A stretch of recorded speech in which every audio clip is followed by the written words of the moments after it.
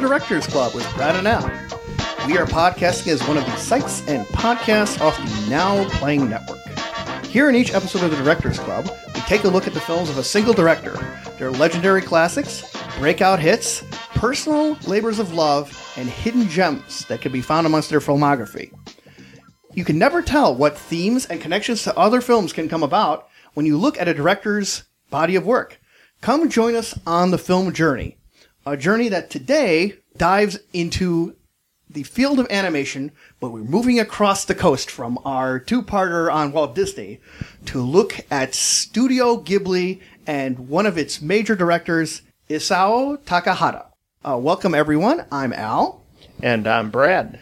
And joining us for this look at this director is a animation enthusiast who was a longtime collaborator on a sister show on the Now Playing Network, Fresh Perspective, and has expressed an interest to go and take a look at the studio and this director. And so I, as a relative ignoramus on all sorts of fields of animation, I'm super enthusiastic to have on over Christine Sellen. Welcome, Christine. Hi, thanks, Al. Appreciate it. Really excited to be here. Thanks, Brad. Thanks for being here. So for those who don't know about Studio Ghibli, there's three things you need to know about the Japanese animation studio. It's tentacles, tentacles, tentacles.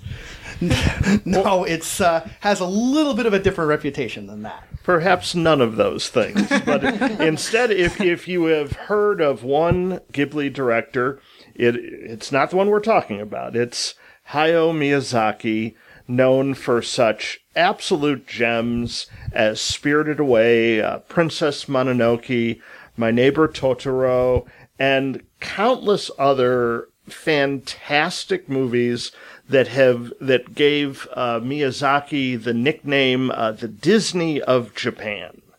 Now, Takahata, who's probably the second most known director of the studio, one thing he does not risk is being known as the Disney of Japan, because I think we're going to find his filmography is altogether stranger. Miyazaki has attained a certain quality of just delight, wonder, often with an environmental message, and this really engaging sense of creativity. And Takahata's creativity is quite a bit more fractured, disparate, and goes in all sorts of other directions, some of which I was amazingly fascinated by. So before Studio Ghibli was even a thought, Hayao Miyazaki and Isao Takahata were collaborators from the very beginning, which was really a period that was the beginning of anime as a format that became so popular in Japan and such a cult obsession throughout the world. And this all started in the late 60s, and the first Takahata film is called The Great Adventure of Horus, Prince of the Sun, or alternately, The Little Norse Prince.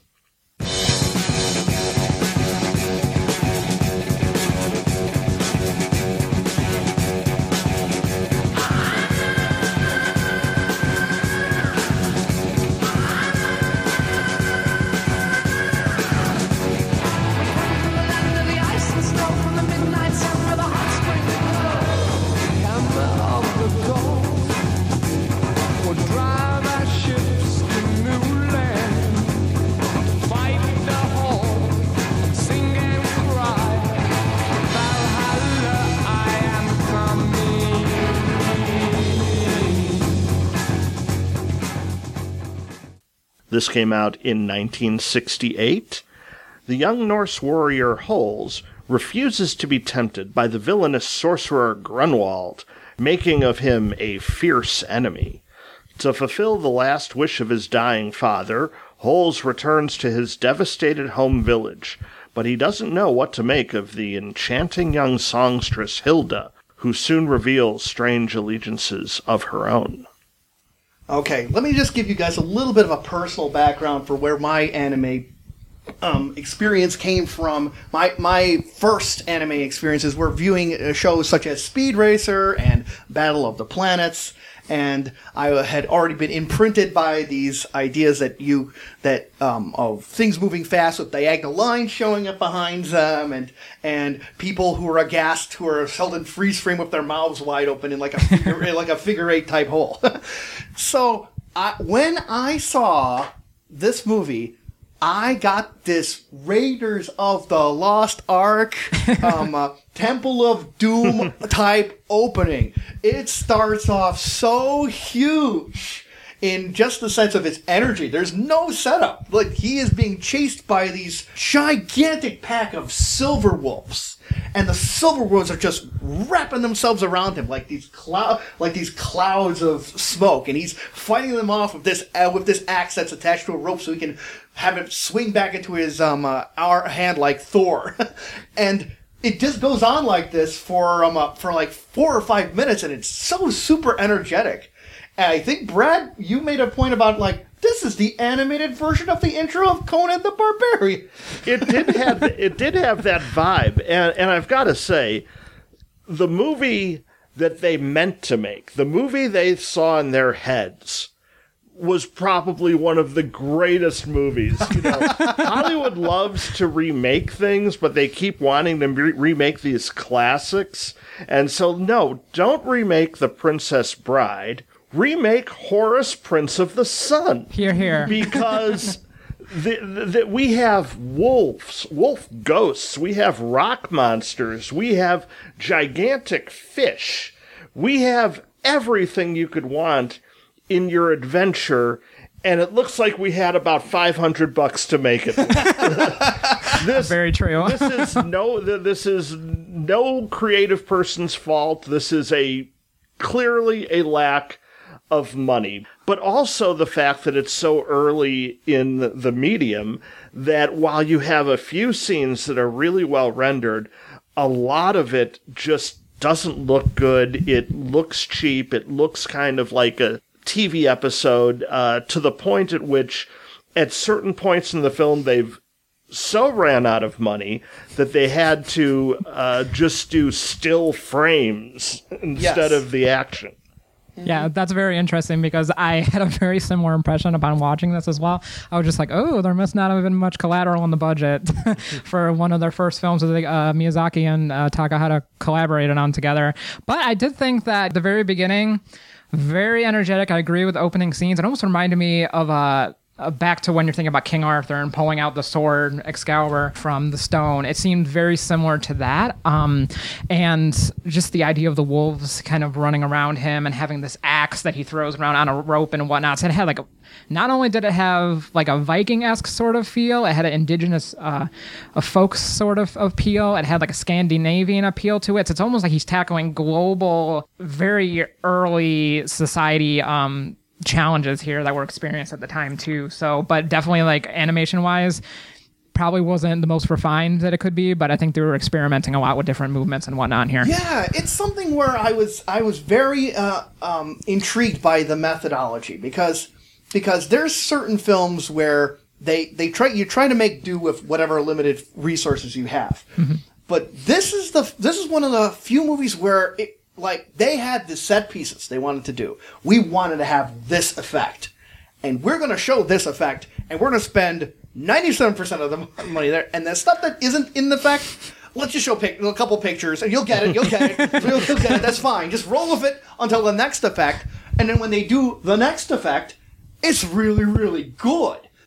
They also did something which I would find a little unusual on modern day anime, because it's interesting that how I'm looking from a Western perspective, how when Disney films and Pixar films, they try to make sure that there's movement everywhere and that everything is given us equal level of attention. But I find in anime there's these kind of gaps and so on. When in anime films, when you're going to show water's going to be great. Fire's going to be great.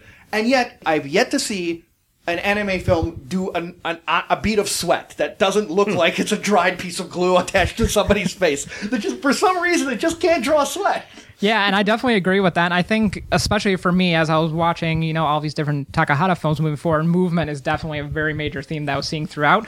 Some movies have much more movement, portraying different ways than others, and then there's certain movies that still movement or still, moments of silence work a lot better for thematically, at least. Mm-hmm. And often these limitations can turn into creativity because if you don't have the budget for kind of full-on Disney-style animation, anime does have the opportunity to do certain stylized versions, things that look like they might be colored with pencil or watercolors or just different looks. And one thing I love about Takahata is that he's constantly adjusting how his films look. They don't all look like they're from the same director or the same studio. Right. I'm really intrigued by certain scenes. Like one is when our hero meets Grunwald, and Grunwald is keeping him from falling off a cliff by holding on to the rope of the axe. And that is held, but it's clearly held in place as an image, as a still image for an effect. Right. And I find as we go on, one thing to keep in mind is when does he decide to use motion, and when does he decide to hold back, and just do stillness, or in some cases maybe not drawing anything at all. The one thing I really ding this movie, unfortunately, is the backgrounds. I'd rather they didn't draw often. I don't think they should have drawn anything at all, because it really comes across like these kind of a cross between amateur watercolors and a kind of like shrinky dinks that you could buy in the 70s, where you could scratch up Spider-Man to show up on your nature landscape. It's really, really poor quality on when you concentrate on the backgrounds of these things. Right? Yeah, it's Hanna-Barbera-esque. Ouch. Ouch. It also was suffering for me a little bit in that it's the hero who is this rather obnoxiously plucky, scrappy-do-like guy who's never really fazed by anything and doesn't show too much personality apart from like, I'm the hero, I'm gonna go get him. But then there was a twist that happened halfway through that really got me when he meets up with a young girl. Something happens where you go, wait a minute, I think there's a deal going on with this girl. And what a deal.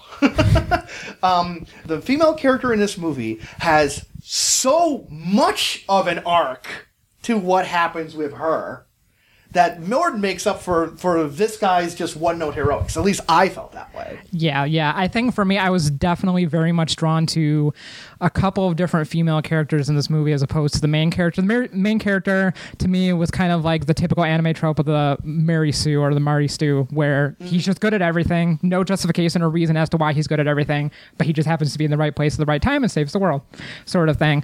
But when he meets this Hilda character, the songstress, not only is the voice of the actress who sang this beautiful, but the depth of emotion that you can see in her face for me from an animation style to me looked very similar to other female characters that you'll see interweave between both Takahata's movies and Miyazaki movies moving forward. It was very much a precursor for other female characters moving forward, and you would even see very similar facial animation styles and expressions in the other female character, the mother of this boy, Flip.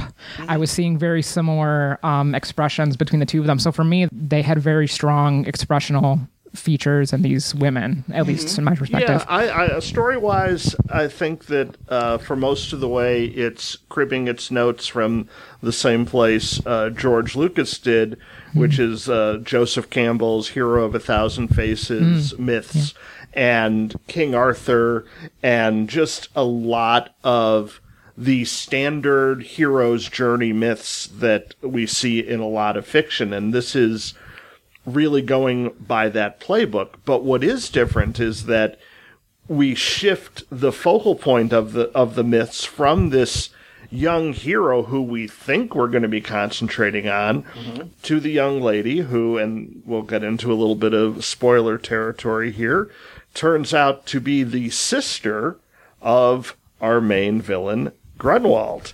And so she's placed in the situation in order to cause mischief and become an impediment, but she starts to have doubts, and her allegiances start to be very much in flux. Right. Yeah. Maybe a Western-type story structure is about the hero who sets the world right himself. But that when you see her relationship situation with her brother, and you see how she has to keep so much of that in reserve, and yet she slowly gets affection for the connections of the people in this village, which, by the way, when he does get the money to animate, he does do these really festive collections of everyone doing a different part. Like, it's almost like it can be like a Bruegel painting. I think that's the name of the painter, where like if you freeze frame, they show in any corner of these things, even in the still shots, they're all doing something interesting, like a party in a certain way, or drinking two beer steins at once, or what have you. But once you see her arc, it doesn't become about heroics. It becomes about belonging.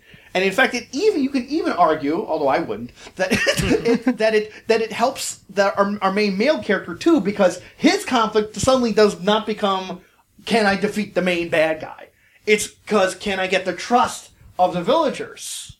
And so that's that sense of being part of a community, and what can you define as like your new home, is a really great twist on what I was just expecting going to be I'll Kick Your Ass, the movie. Yeah, absolutely. And I think for me, actually, it's interesting because when I was watching this, towards the end of the movie, I got to the point thematically where I was thinking, wow, a lot of this is really a precursor to Princess Mononoke in a lot of ways, because I was thinking about like the whole idea of demonology and how that's a very close theme between this movie and then that one, the mystical aspects of nature and whatnot too. But back to your point, it was really interesting because the heroine, by birth, she kind of related to these spirits or the demons, but really she joins this hero in a cause that's greater than herself. And in the meantime, she really comes to know her own humanity through that. And I think that's a very common theme through a lot of Takahata's movies. But it was just a very, very in-depth theme for such a low-budget movie, and for most animated movies were like Disney, and they would happiness abounds sort of thing, but they were really working with a lot of what elements of humanity are you not very much in touch with yet, which do you have to find in yourself and then grow from it. So I thought that was very interesting. But kind of like Disney, Takahata is very interested in his national myths, and the myths in Disney films are ones, mostly through Disney, a lot of us have become very familiar with. But we should note that as three Americans trying to discuss somebody so entrenched in Japanese history and folklore that even though we've seen some of the connections, just by virtue of not being Japanese, we're probably going to also miss a lot of origin points to what we're going to see, because they are very familiar in Japanese culture, but far less so here. But it's all interesting that with that in mind, the film doesn't tackle a Japanese subject or a Japanese myth. It's a Norse myth. Well, not quite, because the original plan was to have the film focus on an indigenous peoples of Japan, but that turned out to be somewhat controversial. There was concern about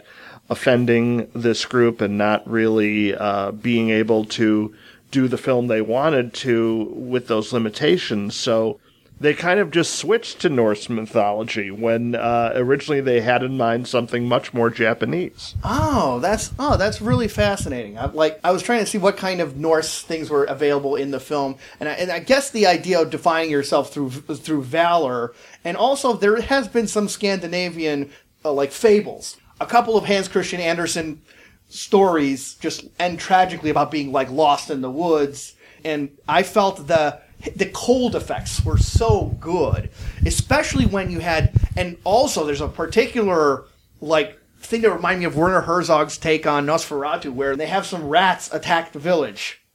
That's a lot of rats. That is a wave of these creatures. But the actual rat scene was one of the victims of the budget, because that's where the actual attack itself is done in still frame. Very fair. Right. But first off is that like he did want to do thousands and thousands of pictures of these things. So his ambitions maybe not match the budget. But it was then followed up when the Silver Wolves show up, and the Silver Wolves are now these total streaks of like neon that go and curve in and are leaping over the parapets. They're Silver Wolf spirits. Exactly, and that's just rendered wonderfully. Yep, and I think even other animators have drawn inspiration from that particular scene with the wolves as well too, because I remember seeing some recent ones based. I think Tom Moore recently did one. Maybe it was Song of the Sea. Maybe it was A Secret of Kells, and there were wolves that were spirits in it. So yeah, when I was seeing this scene in Horace with the wolves, I was thinking, oh, I think there's a couple animators here who might have taken some inspiration for that in their own portrayals of folklore for their countries. So it was very, very fascinating. Very but cool. as it turned out, this was not the breakthrough that Takahata had hoped it would be. And he ended up going back to being an assistant director on other projects, working for television. He even tried to do a film of the children's book Pippi Longstocking. Oh, but fascinating. That did not come to be. Instead, another project came to be his breakthrough. Pippi may have made kind of an appearance in the next movie we're going to be talking about, Panda. Go Panda! From 1972.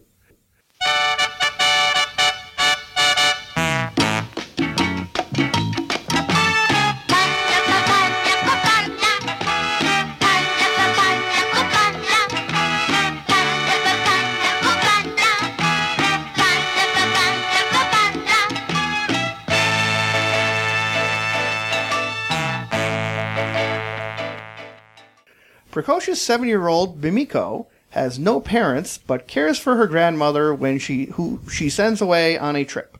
She's not alone for long, as a friendly child panda and his much larger father soon take a liking to her, so much so that Papa Panda offers to become her father, and Mimiko takes on the mother role for the little one. Of course, not everyone in town is nearly so welcoming about the new neighbors. Apparently, in the early 70s, pandas were a big thing. They were one of the ways that China was trying to open its culture to the rest of the world, so it would send pandas out to other zoos, including zoos in Japan, and this was known as panda diplomacy. So when this came out, it was absolutely part of some zeitgeist. A pretty good ambassador in that sense. Nice, large-sized animal that has never appeared threatening, at least in any depictions of film or TV I've seen. Yeah, this one was definitely an interesting one for me from like an animation perspective, because I felt it was like very experimental. You know, we know that Horace, they were starting to play around with movement. They were starting to play around with different ways that they could animate certain characters and put facial expressions on folks. But for this one, I felt there was just a plethora of different just Easter eggs riddled everywhere in this one that are really cool to think about and talk about. Mm-hmm. Yeah, it is. One thing I really, really enjoyed about this movie was it's got this really solid Abbott and Costello sense of comic timing. Like, there's various people pay the house a visit, and then when they find out a giant panda is there, just the way they freak out, and like there was one case where it almost seems like guy's pupils and both ended up on the same eyeball in his head before he ran off. That level of sheer hysterical fright was, I think, delivered just really, really wonderfully. Yeah, even the dialogue too. There was a few points in the movie where the Papa Panda character would just kind of look long out the window and say, "That bamboo grove looks really nice." And to me, I was just cracking up as I was watching that. You know, the movie's primarily for younger kids, but I'm just like, that was just so well timed. Mm-hmm. We try to watch the versions with English subtitles and Japanese speaking voices, but that was not available to us here. Uh-huh. But I have to say, the English speaking actor who did the Papa Panda voice, pretty much cracked me up throughout this thing. It was such this weird, out-of-place character who also was able to deliver the affection he had for his little panda and for the He for kind the of had girl. to me, he kind of had a Senior Wences voice, like the one where you the hand gets mouth and he says, "It's all right, it's all right." And he just Bamboo is very nice. he wants his bamboo, but I think my favorite moment is when she explains to him that papas go to work. Yeah. And he really doesn't like that idea, but he's gonna do it anyway because that's his job. And so they give him a hat and a briefcase. He's ready to go to work, and then she sees how sad he is and goes, "You know what? It's Papa's day off. It's always Papa's day Always, off." right. He's so enjoyed by that. It's Papa's day off all the time. And it also does a little of the if you know of the old Buster Keaton silent movie parts. Often Buster has caused so many problems that by the end of the movie he's running towards the camera and there's thousands of people chasing after him. And this movie has a fun version of that as the little panda causes some havoc at the school. A lot of disaster in the kitchen for one thing. Yes, it's also been theorized that the design of Papa Panda may have been an initial run of what Hayao Miyazaki would have eventually done with his famous Totoro character, who ended up being Studio Ghibli's mascot. Absolutely, yeah. That was definitely what I was saying animation-wise. I'm like, oh, that's pretty much Totoro's character as a panda. And I think I read a couple other quips here and there about how like some of the basic foundational animation style of the little girl are even taken into like May's character, I think, in Totoro as well. And then there's a couple even scenes here and there that I read about too that were very much quoting. When Totoro, for example, they were quoting this movie. So it's very interesting. And then there's like some Lupin the Third characters that show up in this one as well. I think like in the part at the end where after the panda saves the girl from the bridge, there's like a whole crowd of people there. And as I was watching it, I was looking at it and I'm like, that certainly looks like one of the characters from Lupin the Third. And I think at the time they were really probably itching to make that one. Oh yes. Lupin the Third, for those who don't know, is a very famous like detective series in the era that Miyazaki knocked out of the park in his film Castle of Cagliostro. And if you look at this, there's a particular square-jawed policeman who very much could have been chasing Lupin the Third if he wasn't trying to make sure if Mimiko was all right. By the way, I really was taken by Mimiko, which was interesting because she's about as plucky and as our main character from Horace, but I think the difference is she's so charmingly weird in the kind of behavior that she thinks is okay. Like there was a really lovely moment where the police sergeant asked her, "Aren't you afraid about burglars?" "Oh, I've never seen a burglar before. Maybe someone will show up." And and then she sees some footprints outside. "Oh wow, burglars!" Yes, there's an Amelie level of optimism going on here. Although it is a little strange thinking about this as a children's film, how she has no parents or nobody who to really watch her, because even her grandmother, it's described how she watches the grandmother. So this little 7-year-old girl is basically home alone doing her own thing until these pandas show up, and then she's the one that pretty much brings them in too. That's right. The way it makes like for a substitute family, I find just really charming. It's a little bit of a hint. This might be a reach. Just the kind of like substitute families that like your Wes Anderson panoply of characters could be. It's interesting how he becomes a substitute father, sort of, and then but she becomes a substitute mother towards the younger panda. So how she thinks of what the mother's supposed to do and how she thinks the father Papa Panda is supposed to behave is really interesting. Yeah, especially how it resolves at the end, because it's a little bit of a bender. Right? To go and say, the pandas, okay, a little spoiler, the pandas ended up going to work. So you have a panda on the subway. The panda's getting his coffee break. and they're meeting the panda father at the station. And everyone's like, okay, well, that's the arrangement we have. Right. But the cool message of it is basically it's about all these characters just accommodating each other. Right. The little girl wants to make everything as comfortable as she can for the pandas. Yeah. The panda wants to fit in and make the little girl happy. And so it's really a great message about just working together and creating an environment where everybody is comfortable. Yeah, and that's definitely a theme that was in Horace too, I believe too, because we spoke earlier about how he was really finding that he was belonging within the community and fighting for a cause for the community as a whole. And it's interesting too in this movie because I feel like not only is he speaking to young children about their capabilities, like you're able to do things that might be greater than yourself, but I think also your family might not be necessarily your biological one either. It could be folks that you meet along the way. You know, you might lose some folks along the way, but you might gain new ones, and they might be quirky. They might be as quirky as you and accommodate you pretty well too. So Yes. Yeah, which is a great message for this children's story. Very nicely done. It's clearly pitched for a younger audience, but gives them all sorts of interesting messages, and the comedy, it's pitched with some excellent timing. So there's some fun from there, too. And it was popular enough that there was a sequel, Panda Go Panda and the Rainy Day Circus. Nice. Not seen by us. But Takahata would go on to other projects we also have not seen, including an adaptation of the children's book Heidi. But the next film we're going to discuss is Gauch the Cellist from 1982.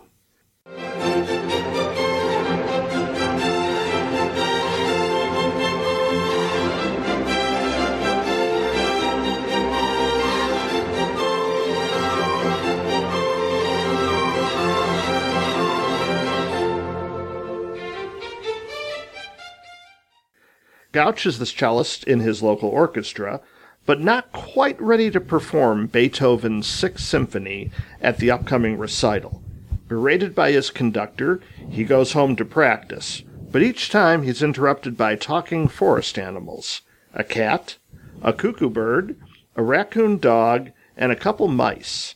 Each have musical requests that may be taken as lessons in performance. Oh, God. I love this movie. It's almost as if you took every delightful animal character from a Disney film and you squeezed it into the first moment of Disney's Fantasia. It works and honors both parts. The first part of it is so damn cool because it does the promise of something that I love Fantasia as well, and I think Fantasia was such an ambitious move from Walt Disney because he was saying that I can take music and make it be so expressive and used all the power of animation that you don't have to show things in a realistic way. You can literally have the light and the motion and the color be expressive on it. Fantasia just had a sequel, Fantasia 2000, which has some great qualities in its own right, but I'm seeing another example of it here. It's just so rare. As they're playing this symphony, and they're really trying to get into it, it's in the middle of a lightning storm, and how the lightning and the weather interact with the people, but it's just cutting from instrument to furrowed face to conductor urgently moving this side or that to play, and it just combines the idea of being able to reach towards music to get something greater in a way I've seen in very few other movies. I'd recommend it for the first 5 minutes alone. The opening scene was just fantastic because it kind of sets the tone for how the rest of the movie will be and how he ends up discovering himself too, because we're finding that in this movie, nature, music, and emotion are all very much interconnected. It's like the holy trinity of finding yourself as a musician. And I think that's very universal to musicians everywhere, because if you can't let loose, if you can't kind of get in touch with, you know, your surroundings and whatnot, you might be kind of an uptight musician and not produce as fine a work as you want. And the style of the film really fits in with the music itself, because Beethoven's Sixth Symphony is known as a pastoral. And so as we're hearing this being rehearsed and we move on to Gauch's environment, it is this very natural wooded area, and we see so much of... we see Gauch as kind of this individual figure in a cabin surrounded by nothing but nature. And so very few movies of any kind take music as seriously as kind of just a process, asking what it means to make music. Mm-hmm. Yep. Yes. What did you guys think of when... after you see the main conflict of can Gauch measure up to the symphony? Can they get this presentation done in time? And he's practicing really hard, and you hear a knock on the door, and then a cat comes in and starts talking to him. What did you guys think about that? Well, first of all, if that were me, I would be all over that cat. But I thought it was a really interesting lesson for him because I think, again, that kind of really sets the tone for how closely emotion is really interconnected with music. Because the song, I think it's called Indian Tiger Hunt, it's a very, very sharp sounding song, and it takes a lot of like energy and like almost like anger as you're playing this song. And I think at the time he was in a state of anger because someone interrupted him when he was trying to figure out his process and when he was trying to practice because his conductor told him he wasn't good enough. So I think the cat really just wanted him to let loose for the first time and not necessarily focus too much on the very challenging process. The animal visitations are working on two levels throughout, because on the one hand, we could take them at face value and look at what the animals are actually asking of Gouch, play something they want to hear, or let them accompany him, or help them with the healing power of music. But then, as each of these animals kind of get more specific in what they're doing, you see that they're actually teaching Gouch these lessons of how to be a better musician and how to be ready to perform this symphony. Mm-hmm. Yeah, and I think you guys listening in can be familiar with when animals and humans interact with music and animation. A beautiful songbird would go and play would chirp something, and you're like, oh, that's a wonderful song. Oh, I think I'll try to make it sound like that. I can't emphasize how much the interactions between animals are not like that. They're actually these really interesting philosophical concepts, because the cat is so enamored by his playing, and he wants him to play these kind of soothing things, these pleasant things. And when he plays this really harsh tiger title, it clearly affects that cat to a degree I was amazed by, because it affects the animation. Yes. When in a particularly harsh piece, that cat's lines that define the cat are so irregular. It's almost like Picasso and Salvador Dali combined into show a picture of that. Yeah, I very much saw the Picasso in there too. And then there were certain parts too where the cat fell into a bucket, and then you could see like his skeleton kind of flashing in the background as you falling into this bucket in a very erratic sort of way. So yeah, there was just all kinds of animation. Right, some of it looks Warner Brothers as well, especially Yes. the stuff with the cat. Now, I thought the bird was really interesting, because the bird basically wants him to mimic what the cuckoo bird says, which is just two notes, cuckoo. And when he plays something else, the bird's like, no, that's not right. Mm-hmm. You have to play what I'm saying. And he feels limited because it's just two notes. Mm-hmm. But then discovers through kind of a duet with the bird how much can be expressed in those two notes. Yeah, I really like that kind of concept, and that idea of it's the right two notes for the bird, but it also limits it in a way, and notably that the bird tries to get away eventually, but he just keeps running into a window. Right. Because you see it, like, well, there's nature right out there, and then, but he doesn't quite get that there's the glass. So he has his own imposition that he needs to break through, which he actually finally just crashes through, and like, I think even leaves Gouch's foot hanging off from the windowsill, and the bird finally makes his exit.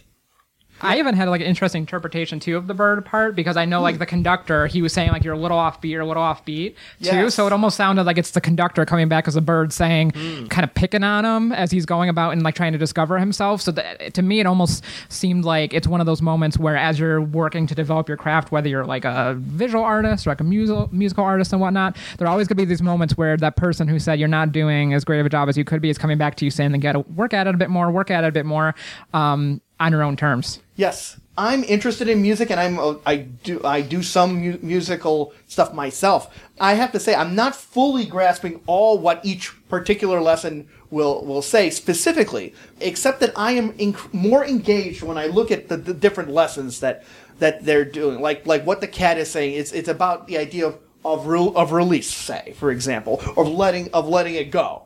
And the bird is the idea of like the value of the precision of the thing, and then this little baby raccoon dog character who decides to play some drums, but he has no drums except he plays on the cello itself. So that's the idea of like accompaniment or counterpoint or like a harmony. of making the thing better than the whole. And then the final visitor is sort of a way of, ironically saying, looking at the humanity of it, the kind of way that the spiritual uplift that you can get out of something like that.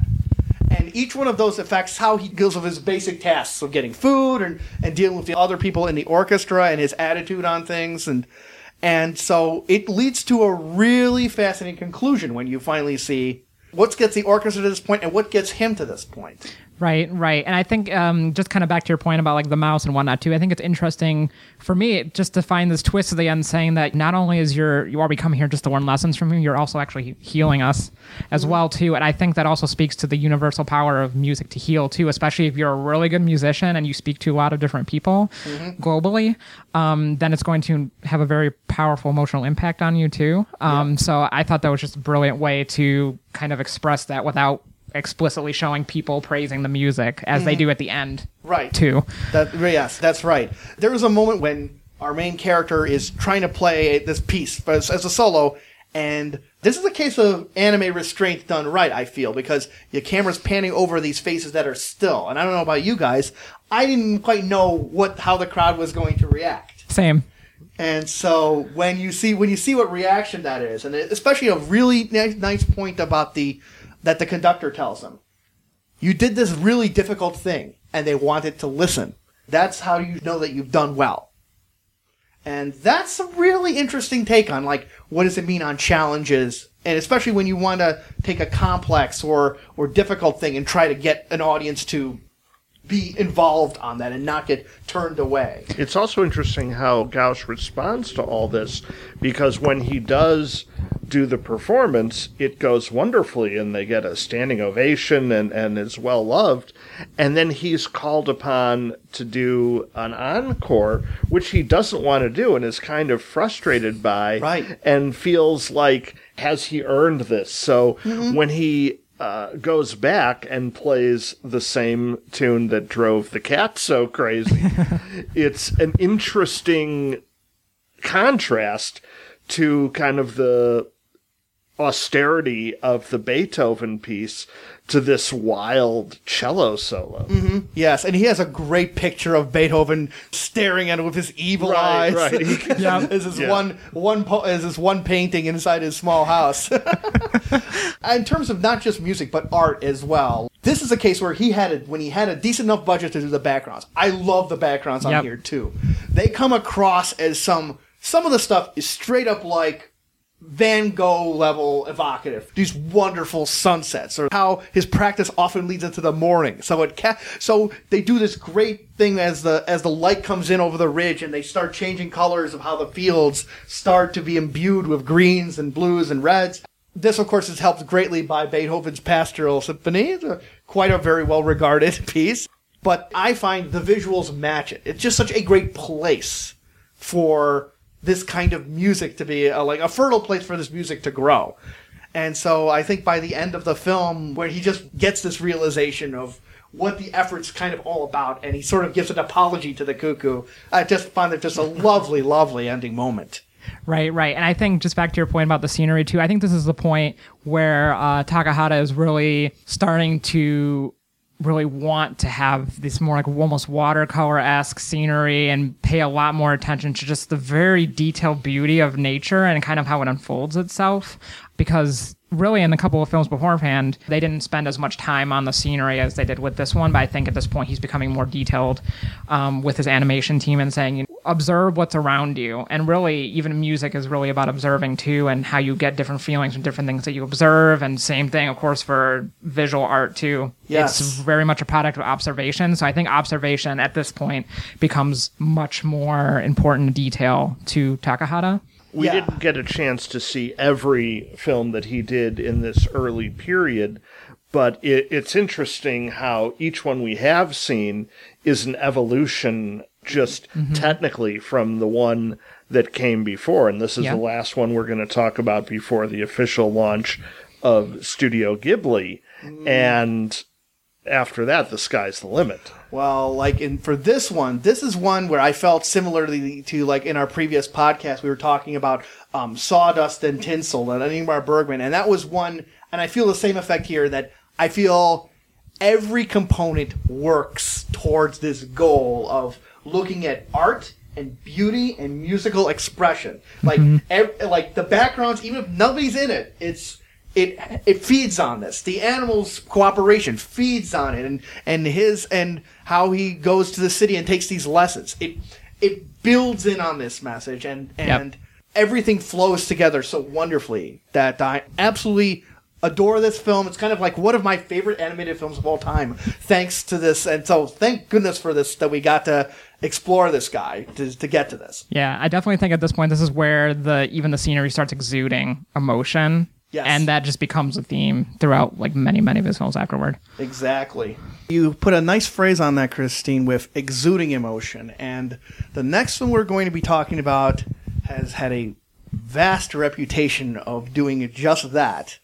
Grave of the Fireflies, released in 1988. Did you see the frightened ones? Did you hear the falling bombs? Did you ever wonder why we had to run for shelter when the promise of a brave new world unfurled beneath the clear blue sky?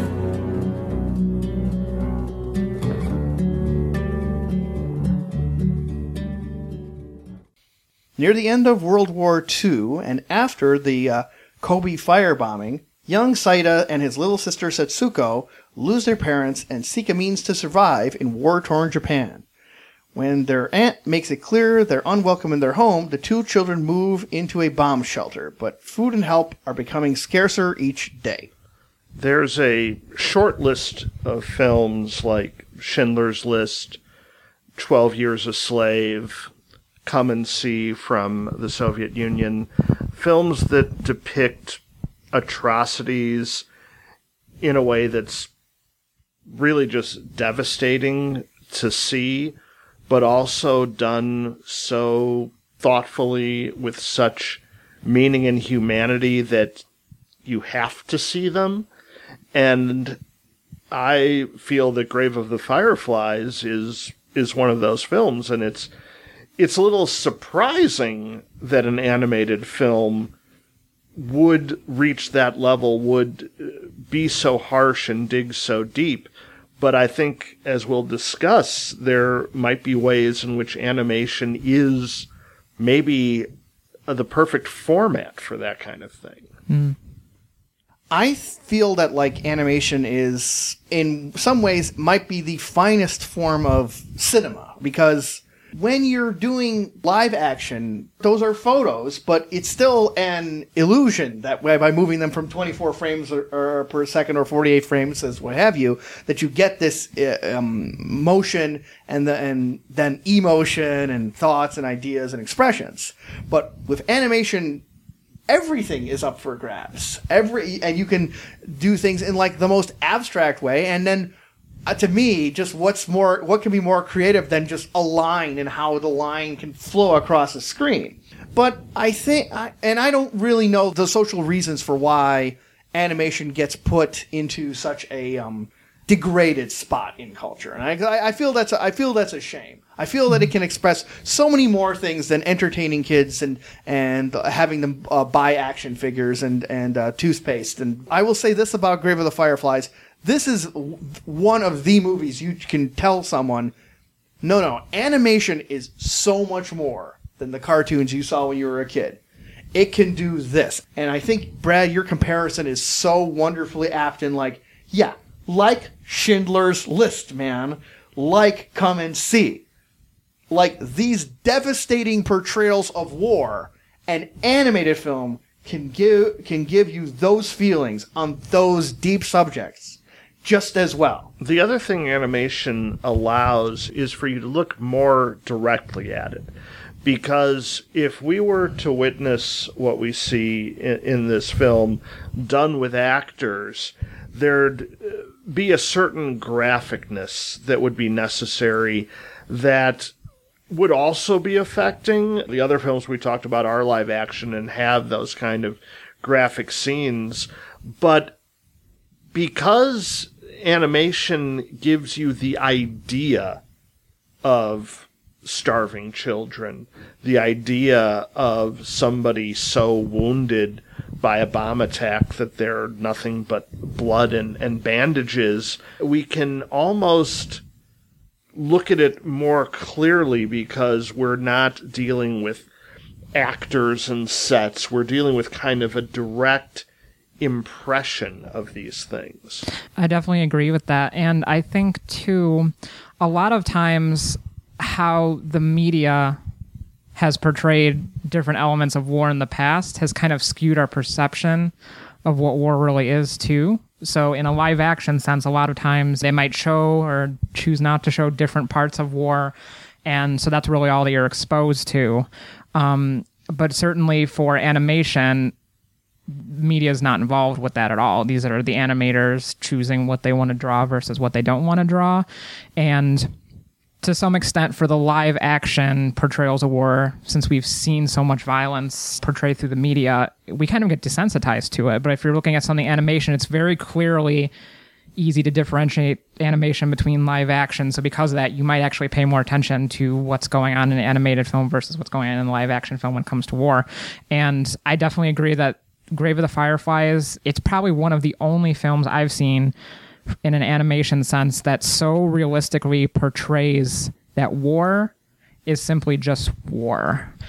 It's not something to be glorified. It's not something to think that, soldiers just go off to war and they come back heroes, because there's so many innocent lives that are lost that we actually might not even see watching something in live action or on the media. And to think about how reverently Takahata really had the animators draw this movie out, even the most graphic elements of it, has something to be said about what he really thinks about the topic of war itself and how it should be treated. Because in America, it's treated in one way, but in Japan, they're a very reverent culture, so they're treating it much differently than perhaps someone doing an animation about war in the United States might. Yes, it partly becomes a different perspective because when the war happens out to Japan, it happens right there. Right. That's an unavoidable facet of that. That every aspect of their society gets turned upside down. And to one of the things I think the film is fairly effective is that it's methodical in how it disabuses you of the ideas of our two young characters. At least the older one has this real great belief in his father, who's in the military, and his mission, and he believes in Japan and its continued success. So the way it gets systematically disabused of, first, the idea of Japan as a military power, then as there's a social order, then people, then your own relatives. And that's something that I guess I kind of react a little negatively to. In my head, I think it's a little too methodical. It's like, I should just a straight line go, see, this sucks, and this sucks, and this sucks, and, oh, you thought that was... No, he stinks too. It seemed that the constriction was really methodical for me. I found it quite truthful. I liked that we spent some time with the kids before the most severe parts of the tragedy hits them, because we really do get to know them as characters and care for them, so they're not just these kind of random insert kids here type characters. But what the movie does is methodical in that it's constantly removing options for them. At certain points in the movies, there seem to be options, there seem to be solutions, ways that they can survive. But as the war hits them closer and closer to home, we're seeing kind of a straight line down, but it strikes me as something truthful to everything I've read in fiction, nonfiction, and other materials about the war experience. Yeah, and I definitely agree. That truthful is a very good term to use, I think, for this movie, because I respectfully disagree that it's very constricting, as in the point to that everything is just like, this bad thing is happening, this bad thing is happening, this bad thing is happening. The viewer is being very bombarded by the bad things that are happening. But I think Takahata does a really good job as well, kind of littering happier, more content moments with the children throughout the film. For example, right before they decided to go live in the shelter and the aunt's been treating them pretty badly, they decided to go to the beach and have just a moment at the beach watching, the other folks collecting sea salt. But then right after that, it goes back into, well, they found a dead person on the beach, the dead man on the beach. But I think the truth of war is that that's really how war is, I think. Of course, in times like those, there may not be options available or as many solutions available for people to get out of their situation. And I think it's, in that sense, it's very realistic because at the time, food was very scarce. So a lot of other folks were trying to either take food from them or like their aunt wouldn't give them food. They didn't have the money to buy food. Money wasn't really as important as trading food for food and trading other items for food. So there was like a variety of different situations going on at the time that just made it very realistic and believable. That was a really interesting effect, the fact that it showed how useless money was in this situation, that he actually was in a situation where he can get a hold of some through his parents' account, and it doesn't do him any good. No, he would have to sell kimonos, or he would have to sell like rice for some other sort of food, and I can't recall exactly what he was selling, but I know definitely the kimonos, and even then they wouldn't take the kimonos because they didn't think it was worth much. Mm-hmm. Those literal trappings of society get devalued or shown to have had very little value when you get to this kind of crisis. And I think it's also notable that the filmmaking doesn't quite, in terms of what the presentation, it doesn't just get completely dark. You're not having things getting more and more gray as their situation. Even when the bomb shelter has some nice pastoral quality to it, right? There's some greenery out there. There's a little bit of water and so on. Right. And I think that does something else that I think you can get some value to, that these two kids are at the right ages, so they have, it's not innocence for both. The young one has innocence, but it's the pure innocence. So that's why when she can get the fireflies, it's so joyful. And the older one does not have innocence. He knows that there's things he needs to do, but it's naivete. It's naivete. And I think one thing that the movie I think kind of hints at is it's kind of a naivete of anyone who's just gotten past the innocence part of well, you're going to believe in something, but then when you look back at it, and what can you really believe in? It is such a great, powerful message that I think this makes an animated companion piece to Roman Polanski's The Pianist, which is another one about a guy who thinks that society, well, I'm a famous guy who's traveling to the upper strata of society. Surely I'm going to be able to be treated better than some of the other horrific things that happen. And that is literally laid to waste. But also, with an interesting twist, what's the thing that saves him as a saving grace is art. Yeah, there's not a lot of saving going on in this one. And that leads me to go with just another thing on it is the younger one, by virtue of the fact that she just doesn't know what's happening. When the first time I saw the movie, it was a gut punch, an absolute gut punch. The littlest kid is still a third rail because her innocence in every sense that whatever she's experiencing is the thing in her whole life. So when she is succumbing to disease and she literally does not, it's the thing that she doesn't know what's happening to her that really gets me. Right. The older one, though, he sort of has these principles, and to me, he doesn't seem to have flaws except that he's too dedicated towards these principles that about society, and society lets him down. Most particularly, there's that moment where he and his sister are literally starving to death, and yet he will not return to the Ent. And I personally just can't get past that moment. At that moment, I just go, okay, you're just too prideful. It's your pride that puts you in this spot. It's not how much of this makes it a universal war theme about war's desolation, as opposed to you making a very tragic mistake. Well, I find that he is prideful. Okay. And I think that makes this a better film because it makes the point that victims of tragedies and of atrocities are real people. They're not perfect. They have flaws of their own. And so we do see that the boy has some decisions that if he had made the decisions differently, it would have worked out differently. But he can't know that at the time.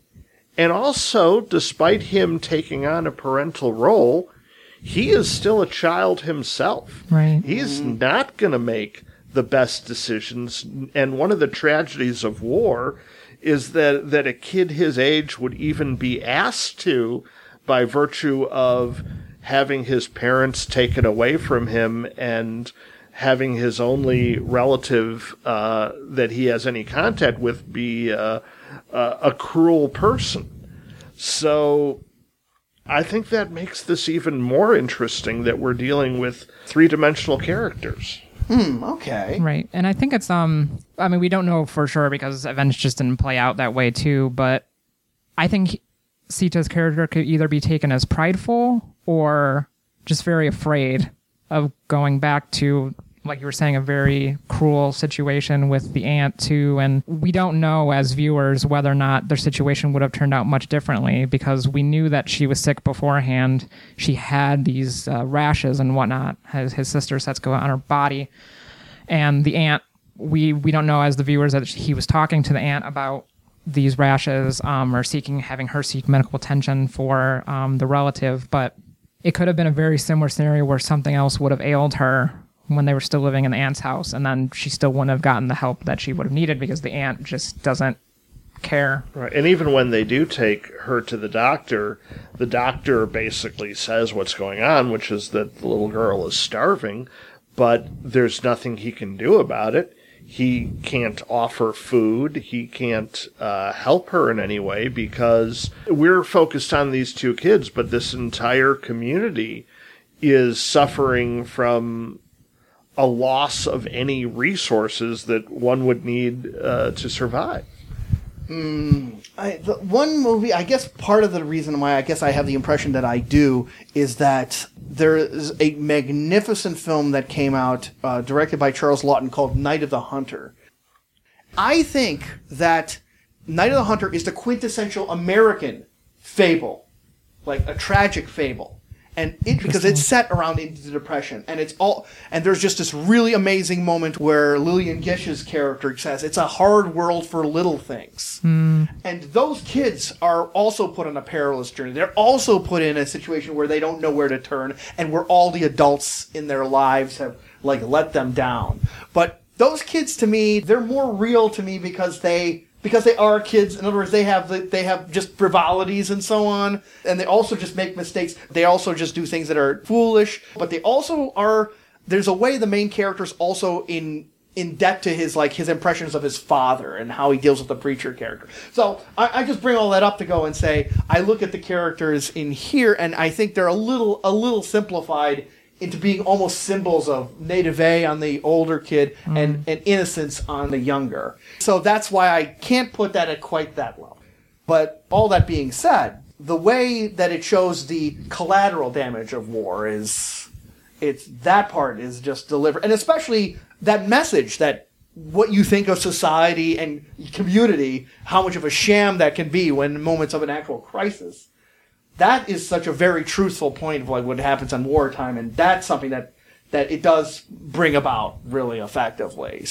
Right. Essentially, when push comes to shove, everyone's going to be turning against each other in the most dire times of need, especially in war. Survival instincts. And there's one other facet I want to run by you guys about the movie, which is that it's not just that it's the grave of the Fireflies, but it's also what gets built upon that grave. I think it's notable that when we see the older child at the end of the movie / the beginning of the movie, where is it? It's like on a park bench where everyone is actually prosperous, but they're just not helping him. And I feel what's that saying about how the society sort of outgrown the poverty that caused them to behave in such a horrible antisocial manner, and yet that behavior is still around. Right, because the war is over at this point, and he's dying in the subway, and it really is saying something that even at that point there's nothing that can be done. I think the movie it implies that losing his sister and everything he lost during the war has left him so much of a shell of a person that he didn't have much of a chance anyway. But yeah, you're looking at Community, and Grave of the Fireflies is really questioning whether that's even viable. It's interesting to me in thinking about all the points that we just made and going back to what you said, Al, about there's really not much to be said about saving in this movie. And in thinking about what we just said, I think it might be an interesting point to bring up that really in these points where they're showing you people walking past him and like push coming to shove and, you know, folks not sharing food with each other and even the relatives turning on you. And even at the end, we see him sitting on the bench with, I think, his sister, and there's like this metropolis behind him and whatnot too. Yeah. I think it really says a lot about, can you really save yourself from turning into someone who might turn someone away who really needs the help, especially during war times and whatnot too, because there's plenty of people, you know, experiencing genocide around the world, and, you know, there's refugees that need help, and we often turn a blind eye to them because we're all stuck in our own bubbles and going about our own business. So I think if anything is to be saved, I think of this movie is it's a introspection about yourself and how you interact with folks who really need your help. Will you help them or won't you? Because I know certainly when I watched this movie back when I was 11 or 13 years old, around that general age, I really started thinking about, what if this situation happened to me? Would I help someone or would I hurt them to get by? And I think that's a really interesting philosophical viewpoint. One thing that I thought of while I was watching this was something I had only found out, I think maybe in the last 10 years, about Anne Frank, which, as everybody knows, that she died in the Holocaust. Right. But I think I at least had an assumption that she was killed as one of the victims. And in fact, she died of disease and starvation from neglect, which is the same thing happening to these kids. And then you look at the kids who've died at our own border because of the terrible immigration policies that have been put into place here. And Grave of the Fireflies becomes a movie about today, too. Yeah, that's some great points, guys. Maybe one of the ultimate values on this film is to give this pro-humanist message, and like what Roger Ebert said, that films are empathy machines, and I think this film does give you an effect of like looking at the desolation side of things, but also it's making a pro-empathy advocacy position too. And like you're so correct, Brad, it's an attitude, a message that becomes a social benefit. One of the values of taking a look at this film, Grave of the Fireflies. Well, moving on to our next film, the one element that it has in common with Grave of the Fireflies is that it's the kind of movie one would not suspect would be presented in animation. It's called Only Yesterday from 1991. Well, I'm not the singer that you used to know. I used to be the guy that had some place to go. But that was yesterday, girl. Yesterday, girl. Yesterday, girl. Yesterday, girl. And you're my yesterday, girl. Yesterday, girl. Yesterday, girl. Yesterday, girl. Taeko is a young woman living in Tokyo and searching for meaning in her life. She thinks she might find it by visiting the small farming village where she grew up. She looks back to her school days when she was 10 and relives the dreams, embarrassments, and traumas of early adolescence. This film hit me in a couple of very, very weird ways. I didn't watch this stuff in order, but this was different from almost any other anime in a couple of ways. One of which is that there was a design choice. First off, the film is really effective at blending in the past and the present in the beginning to leave you disjointed. I felt that was really nicely effective. But then I noticed that when you're looking into the flashbacks of her as a young girl, the backgrounds are lovely up until the parts where there's no background at all. It's like these watercolors where the thing that's valuable in this child's memory is the thing that's colorful and notable, and everything else just disappears into this like lovely beige or pastel type shade. Yet another thing animation can do that live action cannot is to visually represent the idea of how we remember things. Yep. And of how incomplete it can be. So here we have animation missing, but for very much an artistic purpose. Mm-hmm. Yep. I think it very much speaks to dreaming, or if you're remembering certain things, especially in childhood, you remember very vividly certain parts, but then other parts you might kind of use selective visuals to take out. Mm-hmm. Now, I have to admit a bias up front, is that I am not a fan of coming-of-age movies. Only maybe the musical biopic I dislike more, and partly for the same reason. Is because there's certain signposts of like, oh, and after this summer nothing was the same, and then you have this moment of your life that is these obvious signifiers. And one thing that intrigued me about this movie is that our main character is reminiscing about her life, and they aren't those signifiers. There's some moments that are quite dramatic, but some moments are just plain old weird. Notably, there is a crush that she has with a baseball player that kind of goes nowhere, but leads to a really wonderful effect that, let's say, would be a lot more difficult to do in live action than would happen in animation.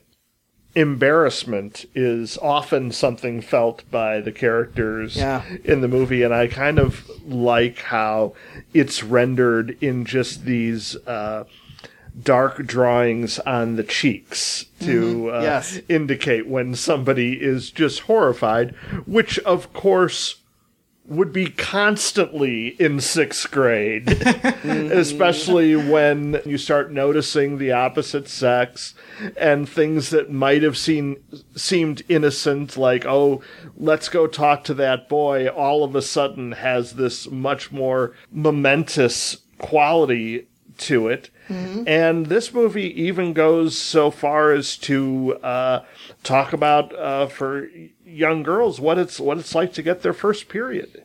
Yep. I think this movie really much speaks to kind of the idea of like what reality is versus your expectations of it too. And I think once you start hitting puberty, you get around the age where you get interested in the opposite sex and you're maturing in different sort of ways, and like you're realizing what adults mean about certain things and coming to a more adult understanding of things. You realize that what you expected to happen may not actually happen in reality. Case in point with the baseball player and the crush on him, how expectations are that this is going to lead to something great and momentous. And there's this whole scene when she goes home and there's this whole pink background and she has the sparkly anime eyes going on and she's excited because this might potentially lead to something. But the reality is they only had one very tiny thing in common. They both like the same weather pattern. So we as viewers know that's not really going to go anywhere. And case in point, it didn't go anywhere. And I think even with this character growing up, I know like myself, I watched this movie for the first time when I was the same age as the main character, 27. And then the movie came out the same year I was born. So there's some weird things going on with this. And I was also living in the city at the time. So I had a very interesting perspective and just reaction watching this movie, because I thought it was a very realistic portrayal of a coming of age story for females. Of course, like it takes place in different cultures, so I didn't understand all the cultural references. But really, I think ultimately the movie was kind of saying, what is your expectation of something might always be your reality. And there's a point where you kind of have to try to find yourself and what really means a lot to you versus what means a little to you. Familial expectations versus what are your own expectations for yourself and what do you really want for yourself. And I definitely had very much a connecting relationship with the main character on those points too, because there were points where you have to decide what's best for you and then what does your family think is best for you, and then you have to go kind of discover yourself too. So I thought it was interesting in that way. And it really goes into the idea of how we never really lose who we are as kids. And there's a great scene on a train where the adult character is traveling back to her hometown and talking about how she can never really get rid of the 10-year-old her. And then the 10-year-old her shows up they're on the train as if to demonstrate. Yes, and I think there's a lot to be said, because I think in American culture especially, there's a very sharp line between you are a child or you are an adult. So once you reach adulthood, you shouldn't really like things you liked as a child because it's considered really immature. But I think there's more, at least in the Japanese culture, from like movies like this, I'm seeing more of a connection between your inner child and your adult self. For me personally, there are things from childhood that I still remember very fondly and that have helped me develop into who I am as an adult too. So I think it says a lot about not letting go of your inner child, because it can help you dictate who you're going to be when you're older. There's an interesting connection in this movie about what seems to connect her is food. Or rather, like maybe the land might be, because remember how I said earlier about how there's certain things where anime people, they concentrate incredibly much. Like when you're watching an anime film and you're seeing the sunlight glint off the robot, the giant robot, that's going to be the best sunlight glinting off a robot that's ever been depicted, and every ounce of creative energy is used on that. But that's what this movie kind of does for food. As a youngster, she really likes all sorts of exotic food that comes in from her father, who is learning his parenting trips from the father from Roma, by the way.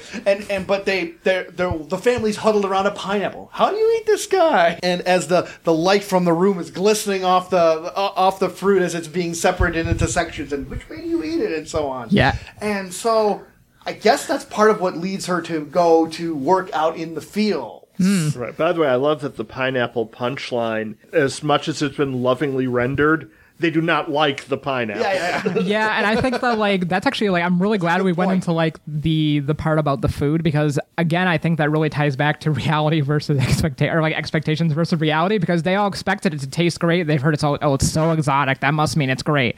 And then when they try it, they're just like, oh, this really isn't that great. I really don't like it. Like it's too tart or something like that. But what's interesting is that towards the end of that scene, the camera is focused on this little girl, and she continues to eat all the pieces of that her family wouldn't do. Yep. And I think she so wanted it to be how she expected it to be that she was not willing to compromise the fact that in reality she doesn't really like it.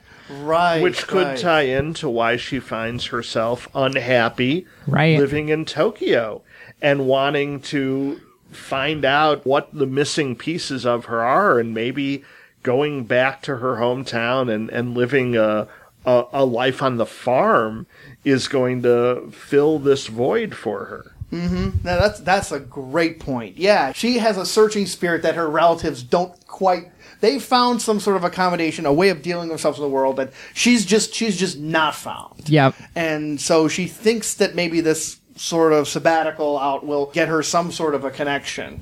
Yeah, and I also found it really notable that apart from the food thing, she's not really someone who has that many captivating interests. There's not something like, oh, here's something like she's really skilled at, or here's something that even that she, apart from wanting to go back and reconnect, something that she really wants. It's a way of sort of muting the idea that this is something that ordinary people can go with, and that also behaves in a way about her reminiscences, the things that she comes back to her memory. Some of them are really big, but some of them are just these slight moments. And I'll say this is a film where I think the second time I saw it one time for this podcast, as soon as I was done and I realized what was the reason that brought her there, and it wasn't about the food, and it wasn't about let's just say the enthusiasm about farming, which I'll get to in a second. But up until that point, I was kept off balance by the different stories. And to me, it didn't really help that she wasn't remembering these stories in a way that made it more contemplative. It is actually a contemplative film, a film where someone's doing ordinary things, and then you look back on their younger self doing these ordinary things, and the idea is that the grace notes just come in between. It comes from you observing what they're doing, as opposed to people explicitly saying, "Oh, that was bad. Boy, you sure learned something today," etc., etc. You're picking up from the details of how these people are animated, the backgrounds they're in, and stuff like that. And that part's really cool. However, unfortunately, instead of just showing this stuff, it has her relating this stuff to people, including details which is I don't know if you'd really want to tell that relative stranger about your budding musical career, for example, which sort of comes out of really left field at the last 20 minutes of the movie. And so the sixth time she tells a random stranger about some fact which may be important to her, but definitely is not going to be important to this person. I felt like the scenes in Airplane where Robert Hayes would tell his story to people in the airplane, then as the flashback descends, he finds out that the other person has long since hung themselves or stuck their thumb in a light socket. That was how I was taking it. And then, wow, when he gets to the farm, that's one thing where I go, okay, that goes a little too far in showing farming is the idyllic existence, a way a person should live their life. Every farmer person is this big smiling person comes across like they've been lobotomized by a farm implement, and they're just so adoring about how it's like to do backbreaking labor in the fields. Now, mind you, when they are working the fields by doing the details, that part's cool. Like just how you collect the flowers, how you press them to make the rouge, and how the rouge, which by the way, of course, is not a small symbolic thing towards her growth and maturity. Let's put it that way. That part's cool, but it's when the farmers say, "Oh, to get up in the morning and sing a song together as we're plowing the fields," like, really? And there's a guy who picks her up at the train station who honestly to me sounded like he was delivering like a communist propaganda from a pamphlet about like, yes, farming, it's the backbone of the nation. We grow this stuff out the land, so we are the land and the land is ourselves. And he's putting these we don't put any chemicals in the land because we want just what nature intended to grow out of it. And just, oh, wow, man. Like, yeah, I think that was a bit far-fetched. Just not, like you said, not every farmer is going to be very ecstatic about the back-breaking labor that they're doing. Yes, to say the least. But I do think, like, thematically, it was interesting to me because one of the things I picked up on is obviously she felt happier working out in the fields doing potentially back-breaking labor than working in an office. Yes. So to me, that really, I think maybe like the happiness of being a farmer versus like being an office worker kind of thematically said something like, are you really happy with what the fruit of your labors are? It also fits in with a theme that Takahata continues to go back to, which is the purity of nature and of a natural state. So especially in a number of films we're going to be talking about after this, we're going to see the idea of the big city and the small village being contrasted with the small village, or in some cases just a pure state of nature, being the ideal. And I think this kind of going back to the farm theme fits in with these larger motifs. I can see that with him. Part of that is that my reaction is that I kind of tend to view nature in less of the Disney side of things and more of the Werner Herzog side of things. It's just like, hey, there's some lovely stuff in nature, but then there's also just these horrific conflicts between things fighting to survive there too. But as it turns out, the idea of, well, what kind of nature is brought about in a really interesting way in the next one we're talking about, Pom Poko, released in 1994.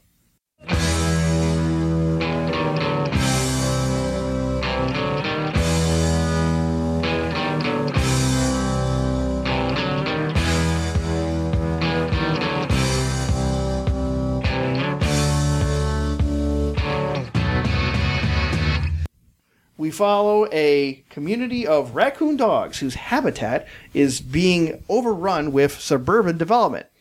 What none of those moving in know is that raccoon dogs are shapeshifters who often appear as anthropomorphized versions of themselves, and it can even mimic people. What they can't do is agree on a strategy on how to handle the ever-encroaching humans. So you did not hear wrong. We are discussing raccoon dogs. And I thought at first that we were just talking about raccoons. They look like raccoons in their initial state. But in Japan, this is an actual species. But just in picturing them, if you haven't seen the film, they look like raccoons. Until a moment at the beginning that is one of those just great, am I really seeing what I think I'm seeing moments? Because we've kind of established a bit of a Watership Down dynamic cartoon where two raccoon dog clans are about to go at it. And as they do, they transform into anthropomorphized versions of themselves, some of them dressed as samurais and looking far more humanistic. And we see this kind of back and forth between the states of these creatures, depending on whether they're being observed by humans or even their mood. Like when they're drunk or when they're injured, they all of a sudden turn into almost like stuffed animal versions of themselves. Mm-hmm. It's kind of a glorious effect. Yes. And it's definitely interesting, too, at the beginning of the scene, because we're kind of seeing a number of different animation styles with just the one animal occurring here, right? So there's like the realistic portrayal of what raccoon dogs actually look like. Very Grave of the Fireflies-esque, where everything's very realistic and gritty looking. Then there's these like two-legged, walking like humans, anthropomorphized versions of the raccoon dogs. And there's this third type of animation that's used, too, that comes directly from the manga or the comic that this was originally based off of, too, because I guess Takahata really, really liked the style of the original work. So then he decided anytime there's something whimsical happening, or maybe if they get hit by a sword or something like that, they kind of fall over in a very weird, very simply drawn sort of way. So that's something that was also added in that was really interesting right off the bat. Yeah. On this level alone, I adore this film. Not just because it's 3 different perspectives, but what I adore the most is just how much level of Tex Avery type energy and derangement they come from switching between these things on an absolute whim. After that moment where the 2 raccoon armies change, it's so phenomenally fluid how they just keep switching across these things. It's so damned energetic that it just drives the movie for me all on its own. This is the film that most reminds me of a Miyazaki film in the sense that the imagination into fantasy is so unleashed. Because this shape-shifting thing in a live-action film or in a film with less imagination, you could see maybe a few variations happening over and over again. But with this, every time they shapeshift, and it's made clear when some elders come into town who really know their stuff, that they can shapeshift into anything. Cool, and they decide to show up as 3 of the coolest Japanese punk hippies you have ever seen in your life. Right, they spend time... I want those glasses. Yeah.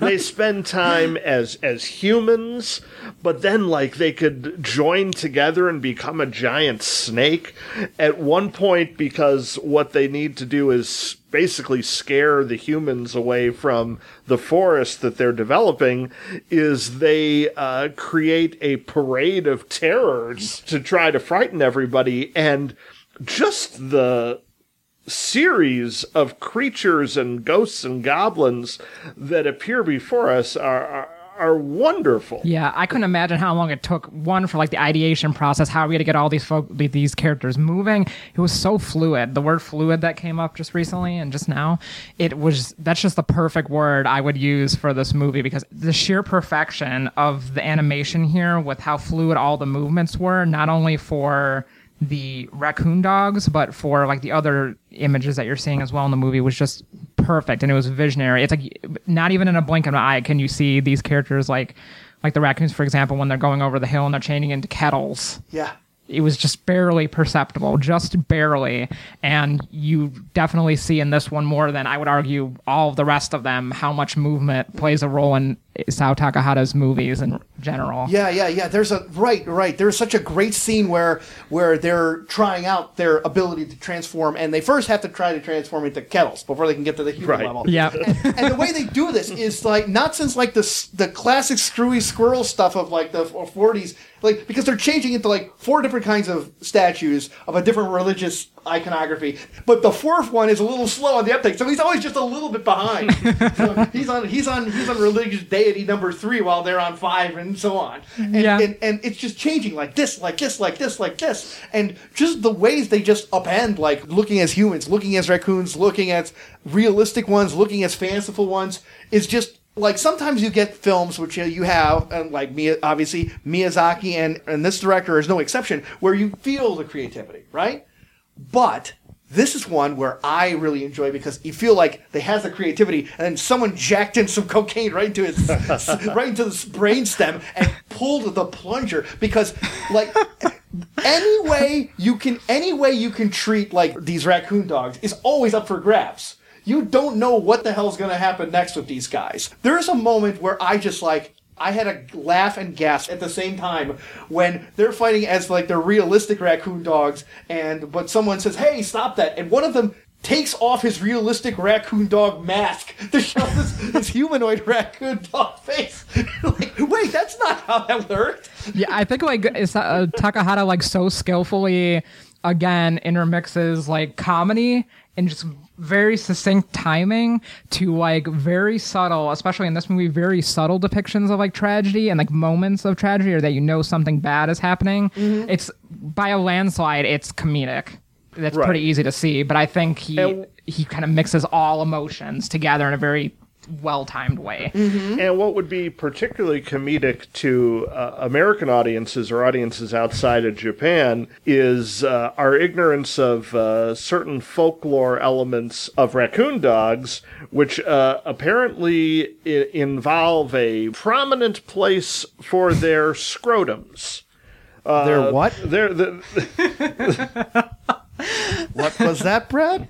Well, you know, when I signed up to do the Directors Club, I didn't think I'd be saying the word scrotum so often, but save it for the Bergman podcast. In this one case, it's going to be appropriate because we see all the raccoons at one point on what they think is a carpeting, but is then made clear is their leader's scrotum. Mm-hmm. The scrotum is used as a parachute. It is used as a weapon at points. These are all-purpose body parts for some reason. And what's interesting too is in Japanese culture, mm-hmm. I think like tanuki scrotums are actually pretty. There's like some properties of like tanuki scrotums or like some associations with the scrotums that hold a place in Japanese society and their life. Because I know I did some research after watching this one, and there's a scene with the two raccoon dogs bouncing a white ball and they're singing a song. And apparently in Japanese culture, there's a nursery rhyme about tanuki scrotums, but they call them balls and they equate them to the balls. Like the actual bouncing balls that kids use in like courtyards and whatnot. So there's a nursery rhymes that Japanese kids will actually sing that say like tanuki, tanuki, golden balls in it. So apparently that's also a very prominent part of their culture is some associations with the scrotums and fertility and things like that. This led to an amusing moment for the Disney translators who wanted to create the English version of it, because in the Japanese version the line is something like, "Oh, you are all standing on my testicles," but in the English version, you are all standing on my raccoon pouch. Okay, yes, because I would be startled by that line from a Nicholas Winding Refn movie. To get this from a cartoon is something different, especially when it's used to block an entire truck windshield. This was one very dedicated word, which I almost want to think is the raccoon dog version of Toshiro Mifune. Always dedicated towards fighting.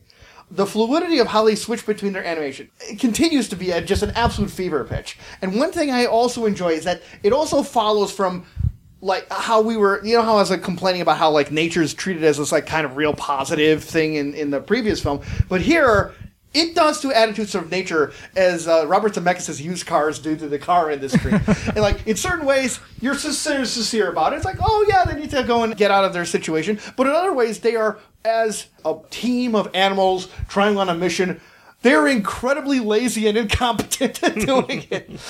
And so you get these really fun scenes where, much like the Wes Anderson film The Fantastic Mr. Fox, they have these big plans. So, here's a big map, and so we'll go in here and we'll stop them there. But then it was immediately followed by, hey, we just draw a good map. Let's have a party, and then they're all partying and they all forget their mission until someone tries to set them straight. That is apparently a folkloric quality of raccoon dogs. In fact, the title of the film, Pom Poko, refers to the sound made when a raccoon dog drums out a melody on their own stomachs.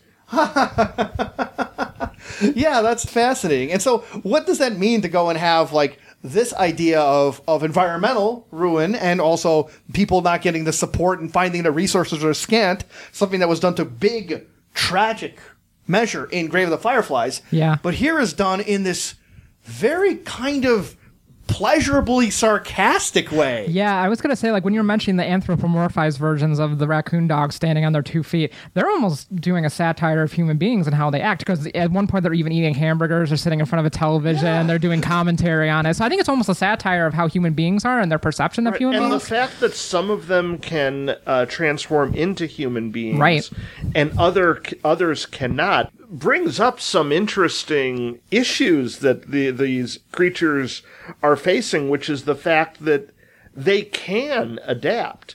A lot of them can become humans and survive and maybe even thrive. In fact, there's another species of shapeshifters, foxes, who apparently have let all their non-shape-shifting brethren be killed so that they can reap the advantages of just living human life.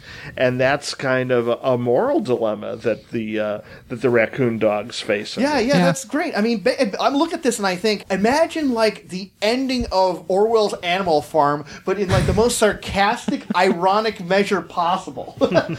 Just where it's treated, where the ending where like you move from pig to man, and you can't tell them apart, but it's played for laughs. It's so exuberant in how it absorbs the dilemma that these guys find themselves in. Like, there was a climactic battle where they use their quote-unquote pouches to go and fight off these construction workers. They're bouncing along with these organs, and it's really, really crazy. And then it just cuts to like a news report. They all died, of course. Yeah. Whoa. Also, the film is not this light about like having construction workers get killed by someone imitating like a funny figure and causing the truck driver to go whoa and drive way off the road. Oh yeah, some of these guys are straight up eco-terrorists. Yeah. Exactly. And one of these raccoon dogs is very clearly just a sadistic, hyper-violent guy who just wants to go and slaughter people. Yeah, and I think like even his character and then the foil character, the strategic one, the other strategic raccoon that says, let's just plan this out in a mature manner and think about how we're going to go about this, because humans are no small villain to try to defeat, right? And I think that speaks to a lot of folks that we have like in power now and how they go about either planning things strategically or just going about it with a very hot head too. Yes. Right. For all the craziness of this film, when it gets to the end, it's got a real pointed environmental message. And just like we talked about with Grave of the Fireflies, now that we're in a global warming world, we can apply this movie to our world as well. Yeah. That leads to like just 3 real quick ones I want to toss out about how it's so delightful to have bounce off these concepts and being expressed creatively through animation. One of which is that the raccoon dogs hold humans in high regard until he finally finds out what kind of TV and stuff that they're eating and stuff like that. And so they're shown as like these Buddha figures moving houses like they're chess pieces, and they're like looming over the landscape. And in another way, they're talking about the increased development of their habitat, and it's shown like a leaf, and the leaf is being consumed by these yellow figures. Except they aren't caterpillars; they are bulldozers run by Caterpillar as they're running around and making the leaf smaller and into bits and pieces. Yeah, and I think that's really cool. That was a really cool effect for me too from an animation perspective. And it goes back to like the energy of the movie and how it's always just very, very high paced. I think that also speaks to how fast paced the environmental changes are occurring too. So like the whole movie is also with its movements and how fluid it is speaking to these animals have to try to keep up with all these changes that are being made to their environments and where they ultimately going to go. Because some of them can disappear on their own and others can't. And there was that dialogue at the end that's saying some of these animals can't disappear on their own. They can't go adapt elsewhere. Where will they go? That's a great point. The fluidity of both the animation and the ideas that are running behind the animation are undergirding the idea of the urgency of what their situation is. And talk about the energy of it. One of my favorite facts on here to just like make a right turn detail saying they're saying it takes a lot of effort to imitate a human. That's why they love energy drinks so much. So most of I think the narrator says it's just a well-known fact that most energy drinks are done by raccoon dogs and imitate humans. And it's interesting because he's like, I admire the way humans live because it takes a lot of work. Yes, which is ironically the same lesson that the panda learned in Panda Go Panda. Oh yeah, right. Great point. Seeing the connections between all the films. Mm-hmm. Nice one. Yeah. So I tremendously enjoy those aspects of it, and to me it's like a cinematic fountain, both on freeze frame and just watching in how all these raccoon dogs transmorgify into all these different things in what would be a desperate attempt to adapt, but is not treated as desperate, but in a whimsical and super enthusiastic way. That's what I make this movie super enjoyable for me. Next up, My Neighbors the Yamadas, released in 1999.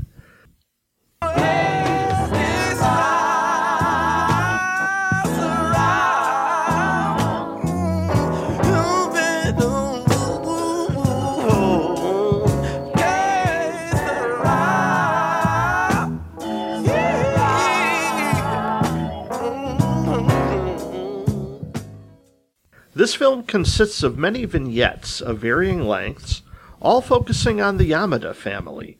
Father, mother, teenage son, younger daughter, and grandma drive each other crazy. But they're family after all.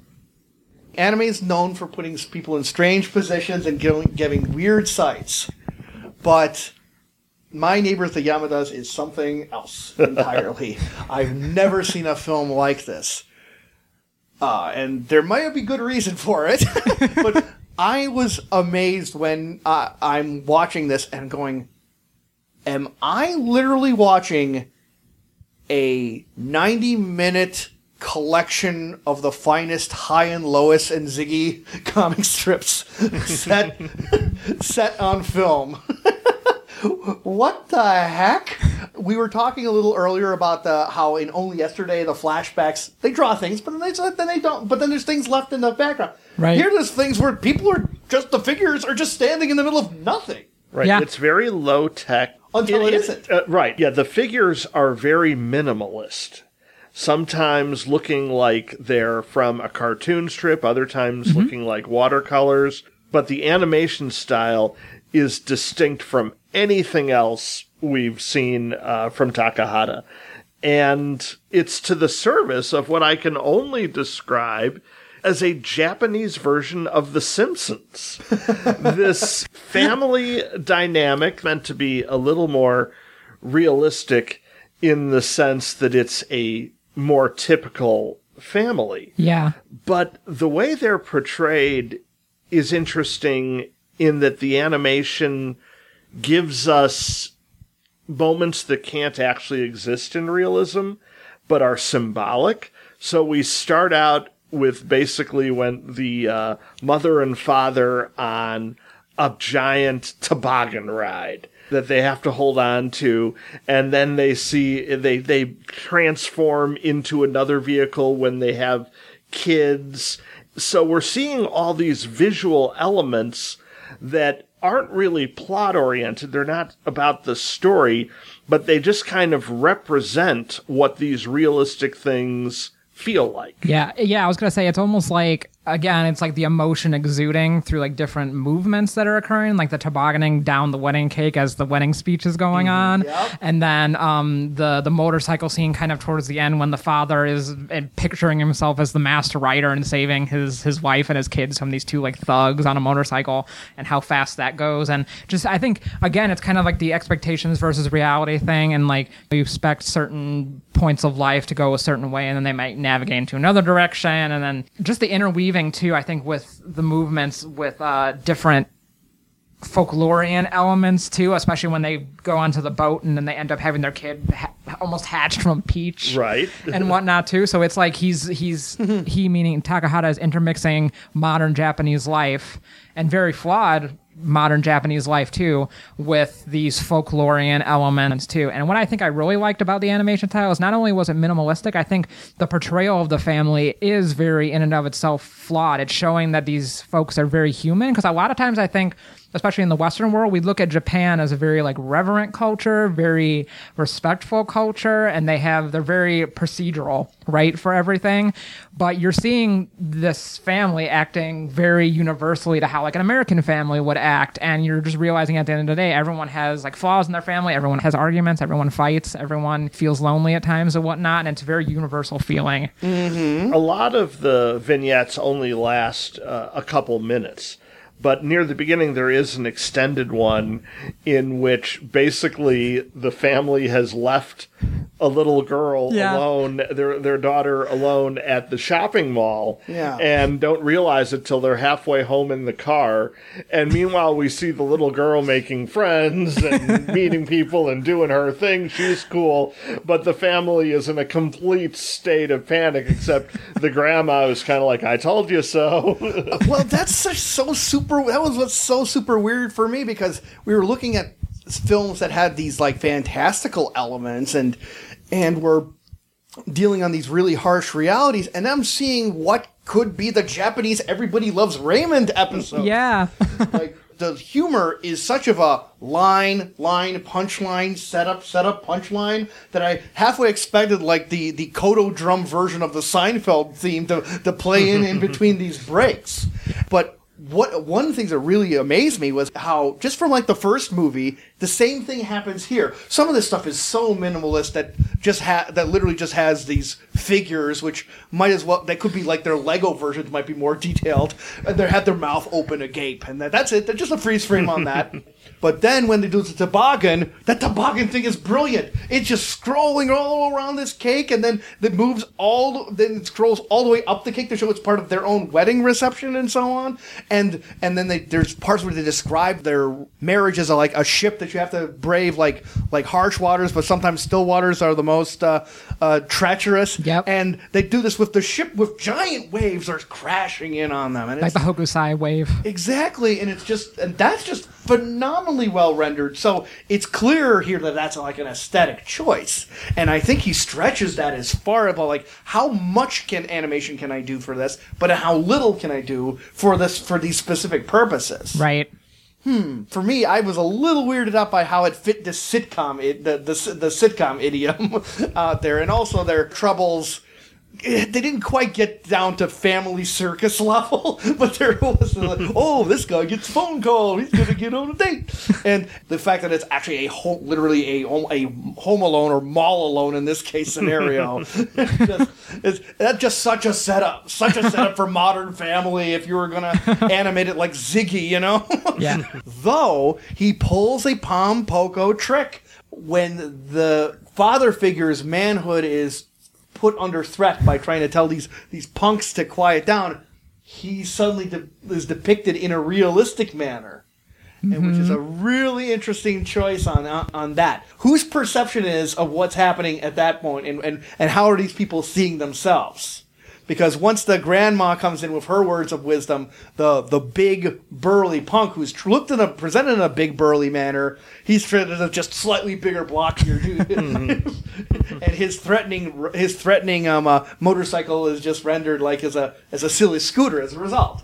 Yeah, and that was an interesting scene to me because that animation just seemed so out of place, and I was trying to figure out whose perspective were we looking into, for one, and what is this trying to say, like from the emotional standpoint, how these people view themselves. So that was interesting for me. I was trying to figure it out, but I quite couldn't. There are so many of these little stories, and that's the one that's probably one of the more memorable ones, but it's also very atypical of the kind of stories we generally see, which are these little slice of life moments that are natural, but they are so natural that you could barely even notice them once they're gone. And I think you might have hit on something when you called it like a sitcom, because in the American version, they went ahead and hired Jim Belushi to be the voice of the father.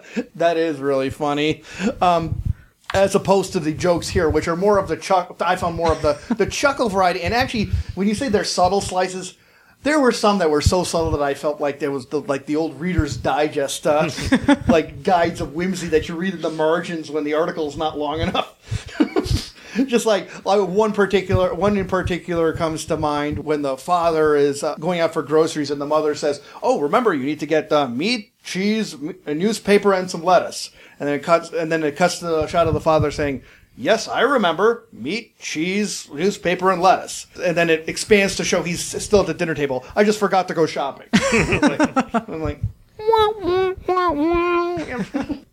Going back to Takahata's way of dispersing comedy riddled with tragedy in it, there was these moments too, especially with the basho poetry that would show up, or the haikus that would show up. Oh, yeah. Where something very subtly tragic would happen, and then there would be a poem following it directly afterwards. So it didn't only like focus on like the high energy and like the highs of life, but also a couple of like just interpersonal tragedies that a lot of universal families go through, especially like if someone's feeling lonely and like their partner's not paying attention to them, or in the perfect example with the father and the camera, how he wanted to go outside with his family, take a picture, and they just wanted to sit in front of the television. That's a very universal and modern problem.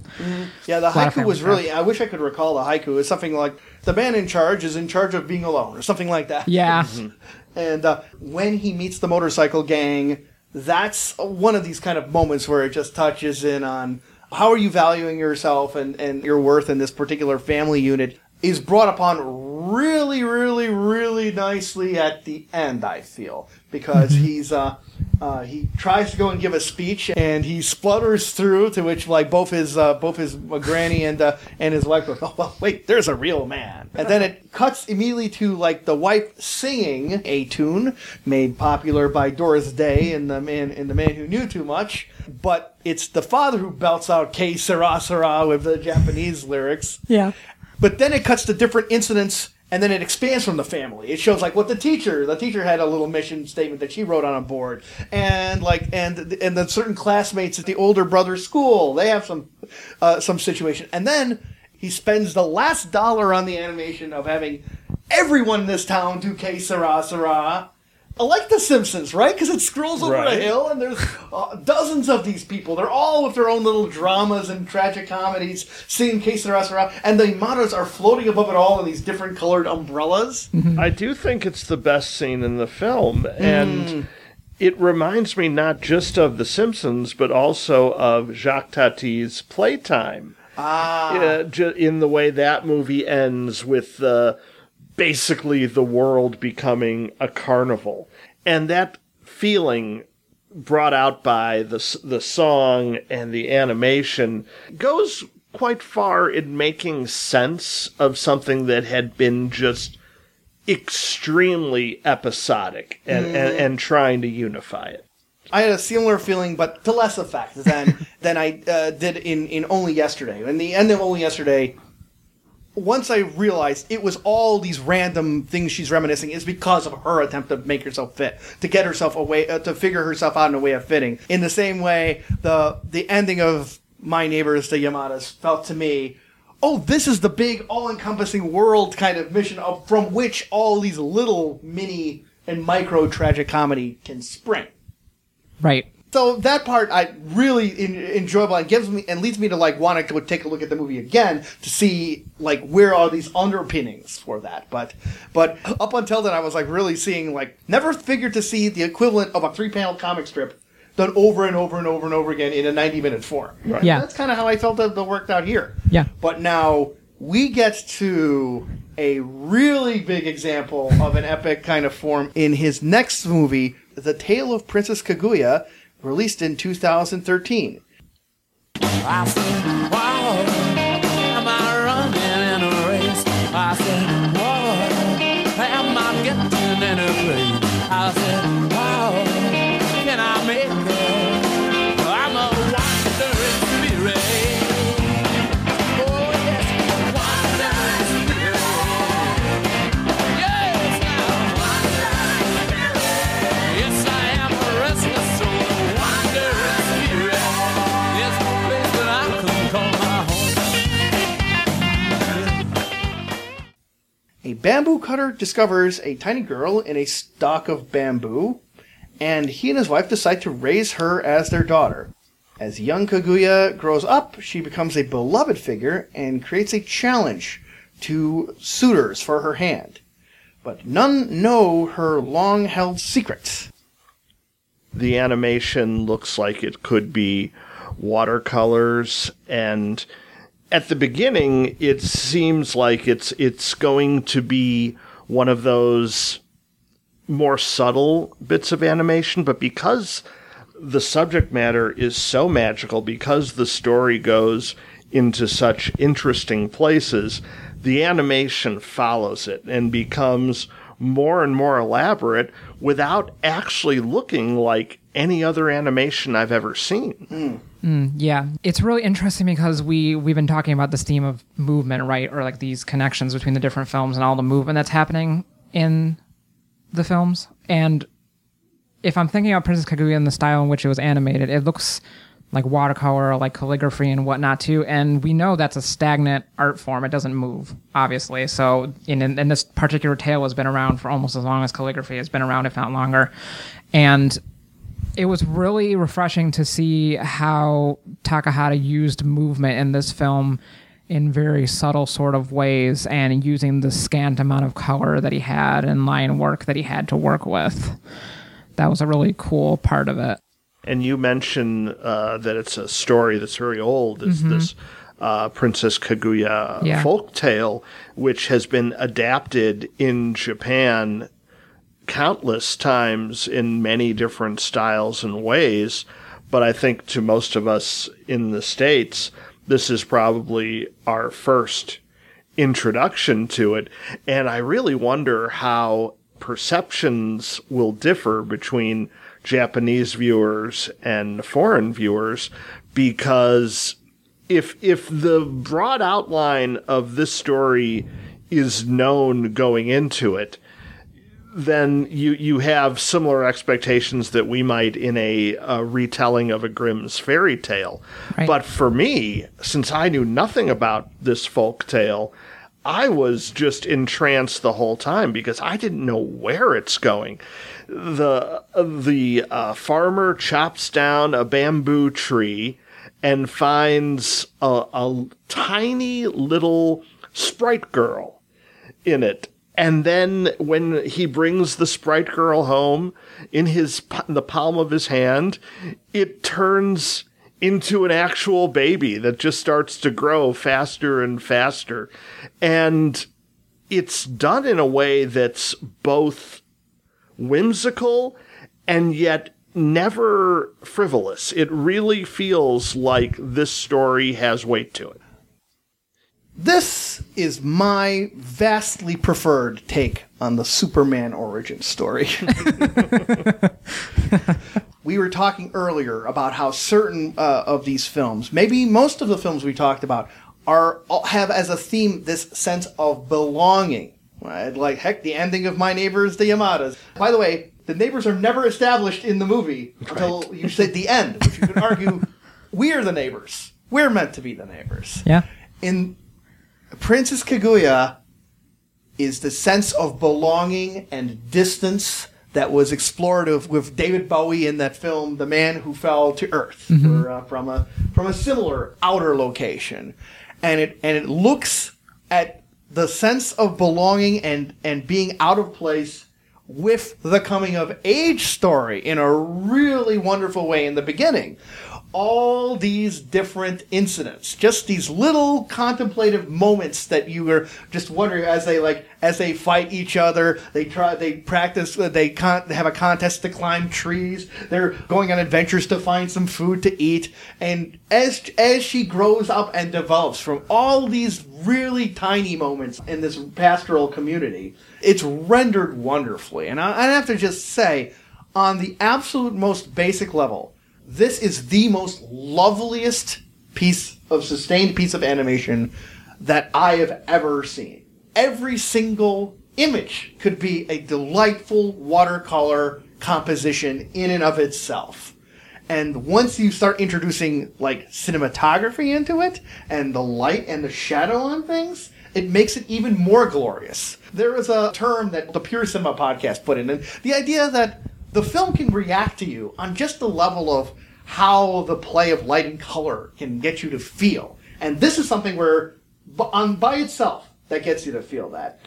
And it connects that with these moments that are just growing up that can be so small, but are the things that come back to your memory. So that effect that happened in Only Yesterday, where the outside is not shaded because that's not the part of the memory. That's not the important part. It's the thing that was most resonant for this person growing up. So it fits thematically and artistically to a sense of memory in a wonderful way. For instance, there is a scene where the princess gets upset and runs away.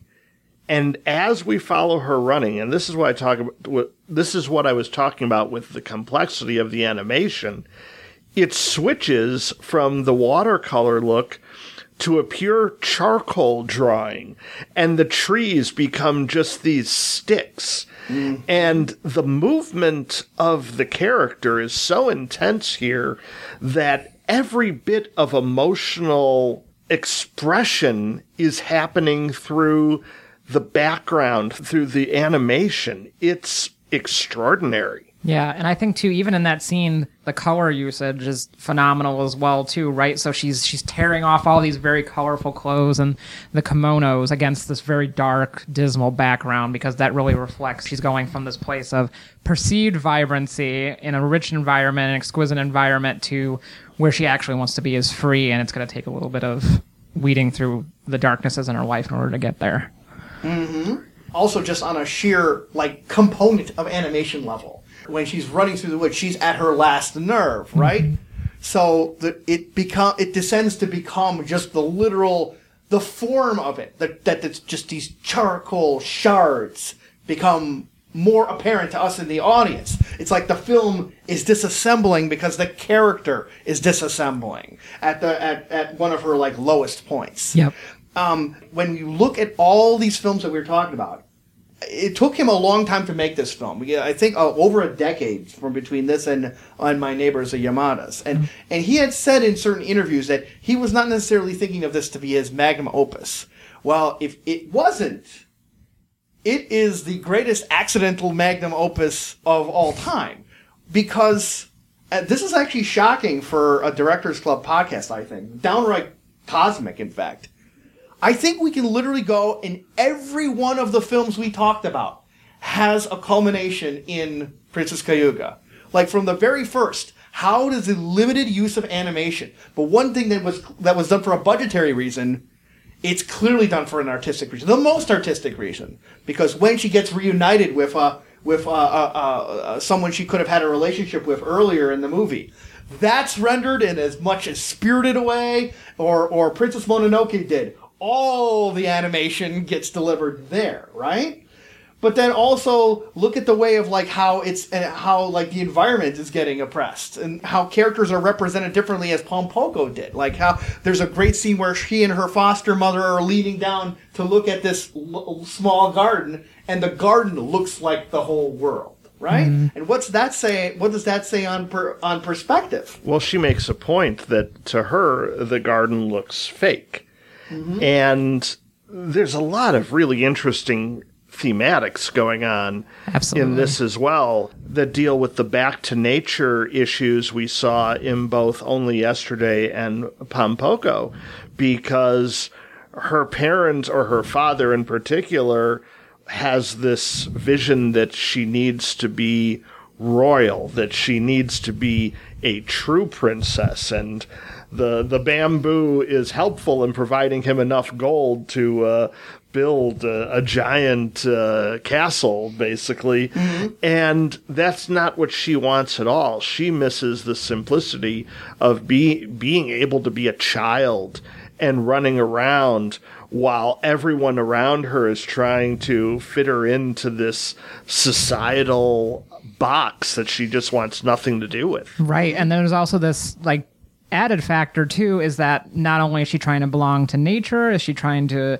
make her father happy and belong to the perceived exquisite level of society in which he wants her to, but there's also the fact that she's not even from Earth. Yeah. She's from a different planet, or she's of a spiritual essence. I think deep down she always knew that she'll have to go back there, so she's struggling in multiple ways to decide, I really want to belong to nature, but at the same time I need to make my father happy, and at the same time I know at the end of the day I'm going to end up going back to the moon and not get what I really want. Yeah. It's almost like I feel for her situation in a way, for a very different movie, John Frankenheimer's Seconds, because the real tragedy and heartbreak of it was not that they failed to get what they wanted, but in a way that what they wanted was not attainable, or maybe they didn't even realize what they wanted or what they could get out of this world. Like, she points out, like, later in the movie that, oh, it's a little too late, but you could have been happy here, but you were just so busy in things that people think was important.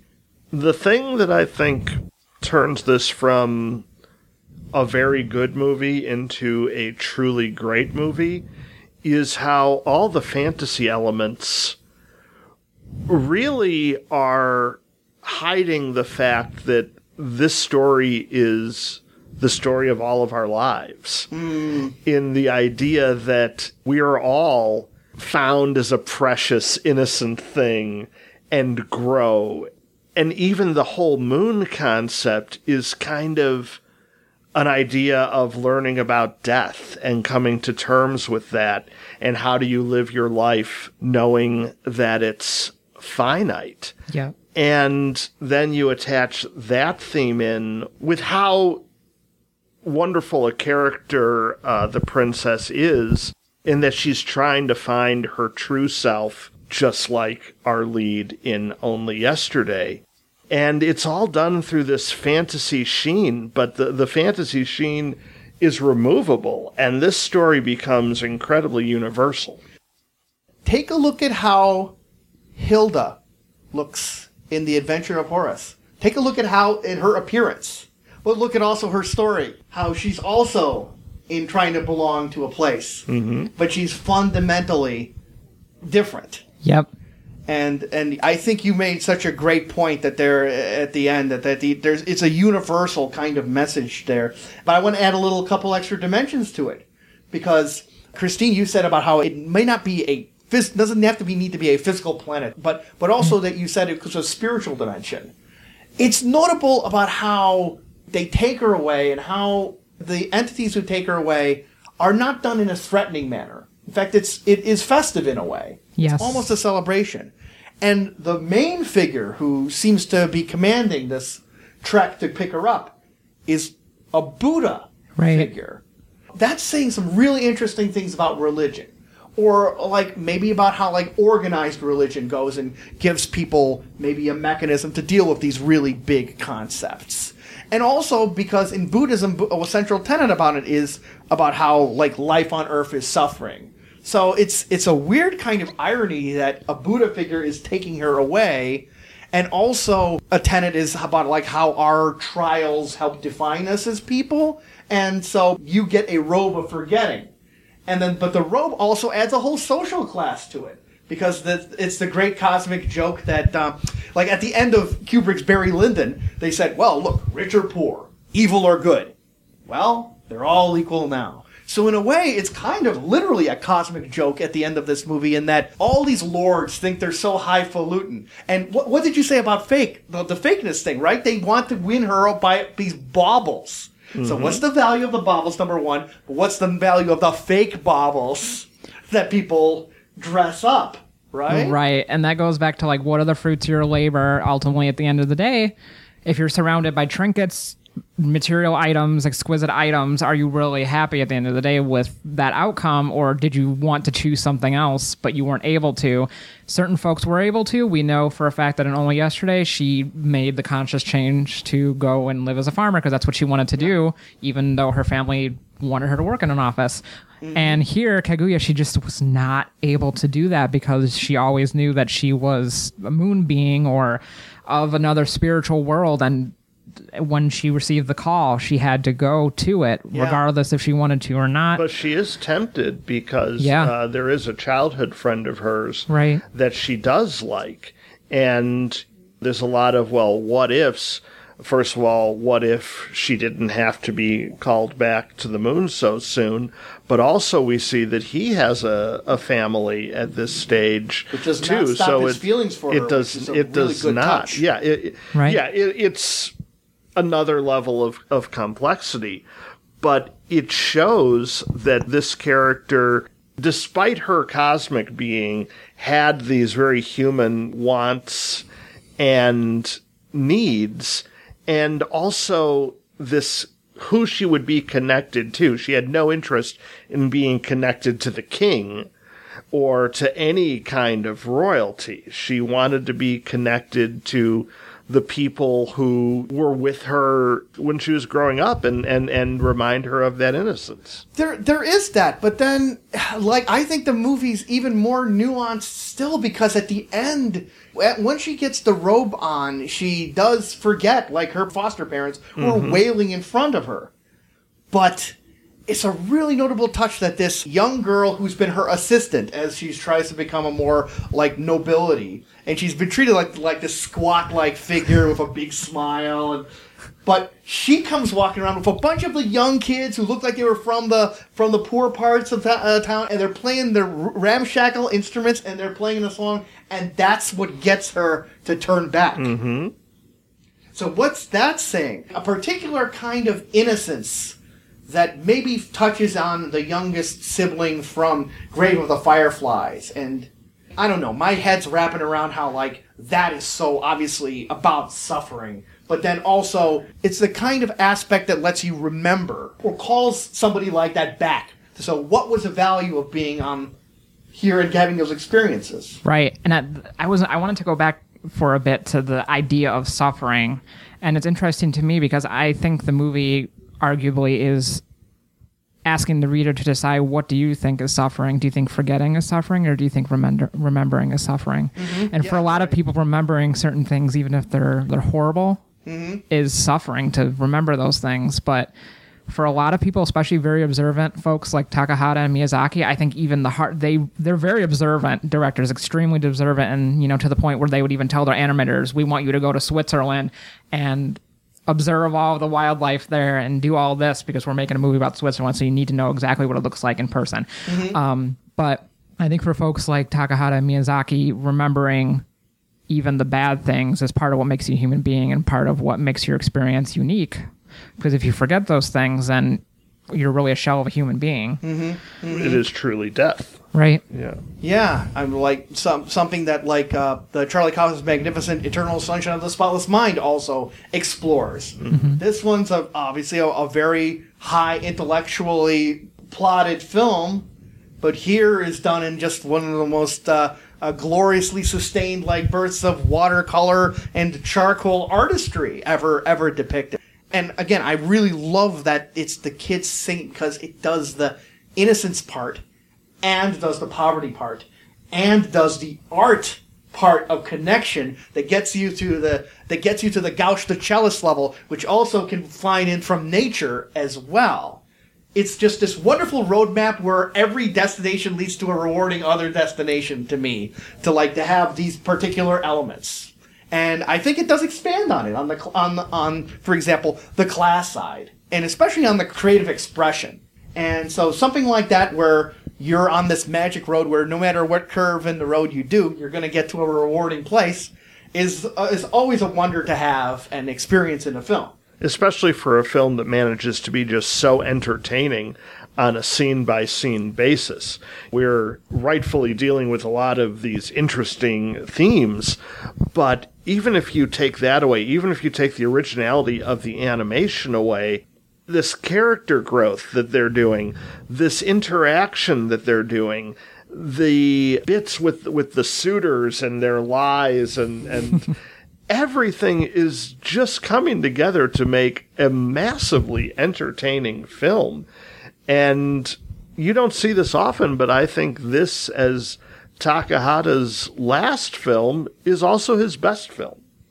It's also, I would say, it's his most film. Yeah. And maybe it's part of just the effect of looking at these all of these other films, but in terms of just the basic kind of just what he chooses to draw, in terms of his concerns about community, belonging, nature, art, these elements that were bounced in on all these other films, they're all kind of addressed. It's all really summed up, and it puts in a world where all of these elements are possible to be appreciated and contemplated and thought up and expanded on. Right, and especially in today's modern world too, it's interesting to me how many different spans of time that all of his films go across, right? So we start with like Adventure of Horace, like almost like indigenous peoples of long ago, to going to, Gouch the Cellist to perceivably maybe 1900s or Right. so, and then like Only Yesterday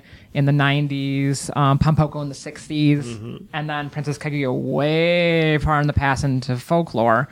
And I think, to me, it's just very interesting how he never loses sight of where Japanese culture has been in the past and how much the same issues and ideas of the human condition and decisions that human beings have to make in order to survive or get by or to discover who they are is still very much a part of modern society today. And I think he was always leading up to that point, and you can definitely see it even in My Neighbors the Yamadas with the Basho poems being used from the 1600s or 1500s and then accumulating over to Princess Kaguya. How much does folklore and your ancestry really express to you about your humanity or tell you about your humanity? Yeah, that's a great point, as is the point on the adaptation thing that Pompoko had, such as its visual concern. It's so much about people adapting to what part of society, like, and also presentation. What's fake, and how little she's actually seen by the people who adore her, and so on. Right. So his biggest film, culminated film, is the one he went out on, and how many directors can you really say that about? To have everything lead up to this point is a really remarkable direction.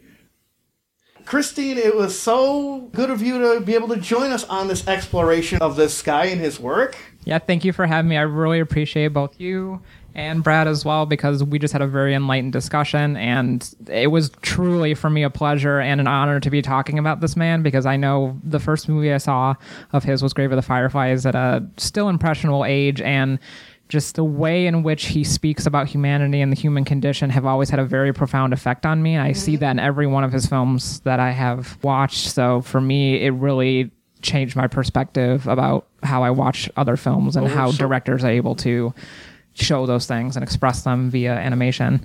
We're so glad then you were able to join us and share that, because Absolutely. It was a pleasure. This is a really extraordinary director, and I'm glad we got a chance to really delve into his stuff. Me too. I find there's just some astounding films that I am tremendously happy I've got a chance to encounter, and even in the films that hit me in a different way, it's a way that I was not totally expecting on it, and yet helps expand my horizons of what animation can do. Now, we hope you guys listening in also enjoyed our explorations on his films. If you want to send us a note and let us know what you like about this director and some of your favorite moments of the films of his that you've seen, you can send the Directors Club an email at directorsclubpodcast@gmail.com. The Directors Club can be found in multiple places across the internet, from our iTunes at Directors Club Podcast, Facebook, Directors Club Podcast, Twitter, DC Podcast. We are on YouTube getting some Ingmar Bergman and Orson Welles films up on Directors Club Podcast. And you can find our episodes available online at our website of directorsclubpodcast.com. Thanks for listening, guys, and hope to catch you on another episode of the Directors Club.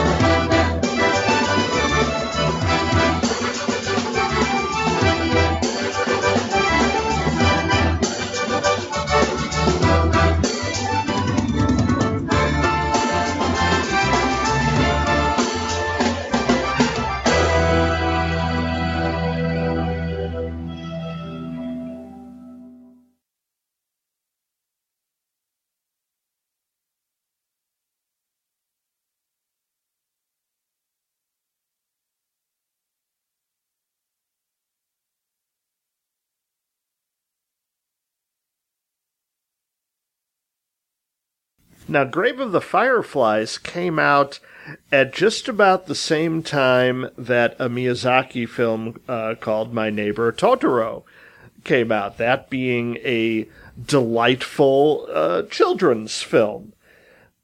For some reason, these two films were tied together as double features. So anyone taking their kids to see the adorable Totoro would also be treated to the atrocities of World War II fire bombings at the same time. Needless to say, neither film fared well from this combination, and they were soon thereafter separated. Start them young, I guess. Wow, a little failure on booking there. What were you going to really pair Grave of the Fireflies with, though, right? I mean... Yeah, it's not really a double feature kind of movie. Maybe just leave it at that. Exactly. Leave it there and then leave, like, some libations afterwards to try and recover from what you just saw. Right. I'm not surprised that they actually did that, because if in the research that I've done... Panda Go Panda was a feature with one of the Godzilla movies as well. Wow. So they happened to put Panda Go Panda at the beginning of that for a little lightheartedness right before the terror and the destruction. Wow, it's almost like as if screenings in Japan must have had eight movies that they really need to fit these slots, and just sometimes just through random chance it's not going to turn out well.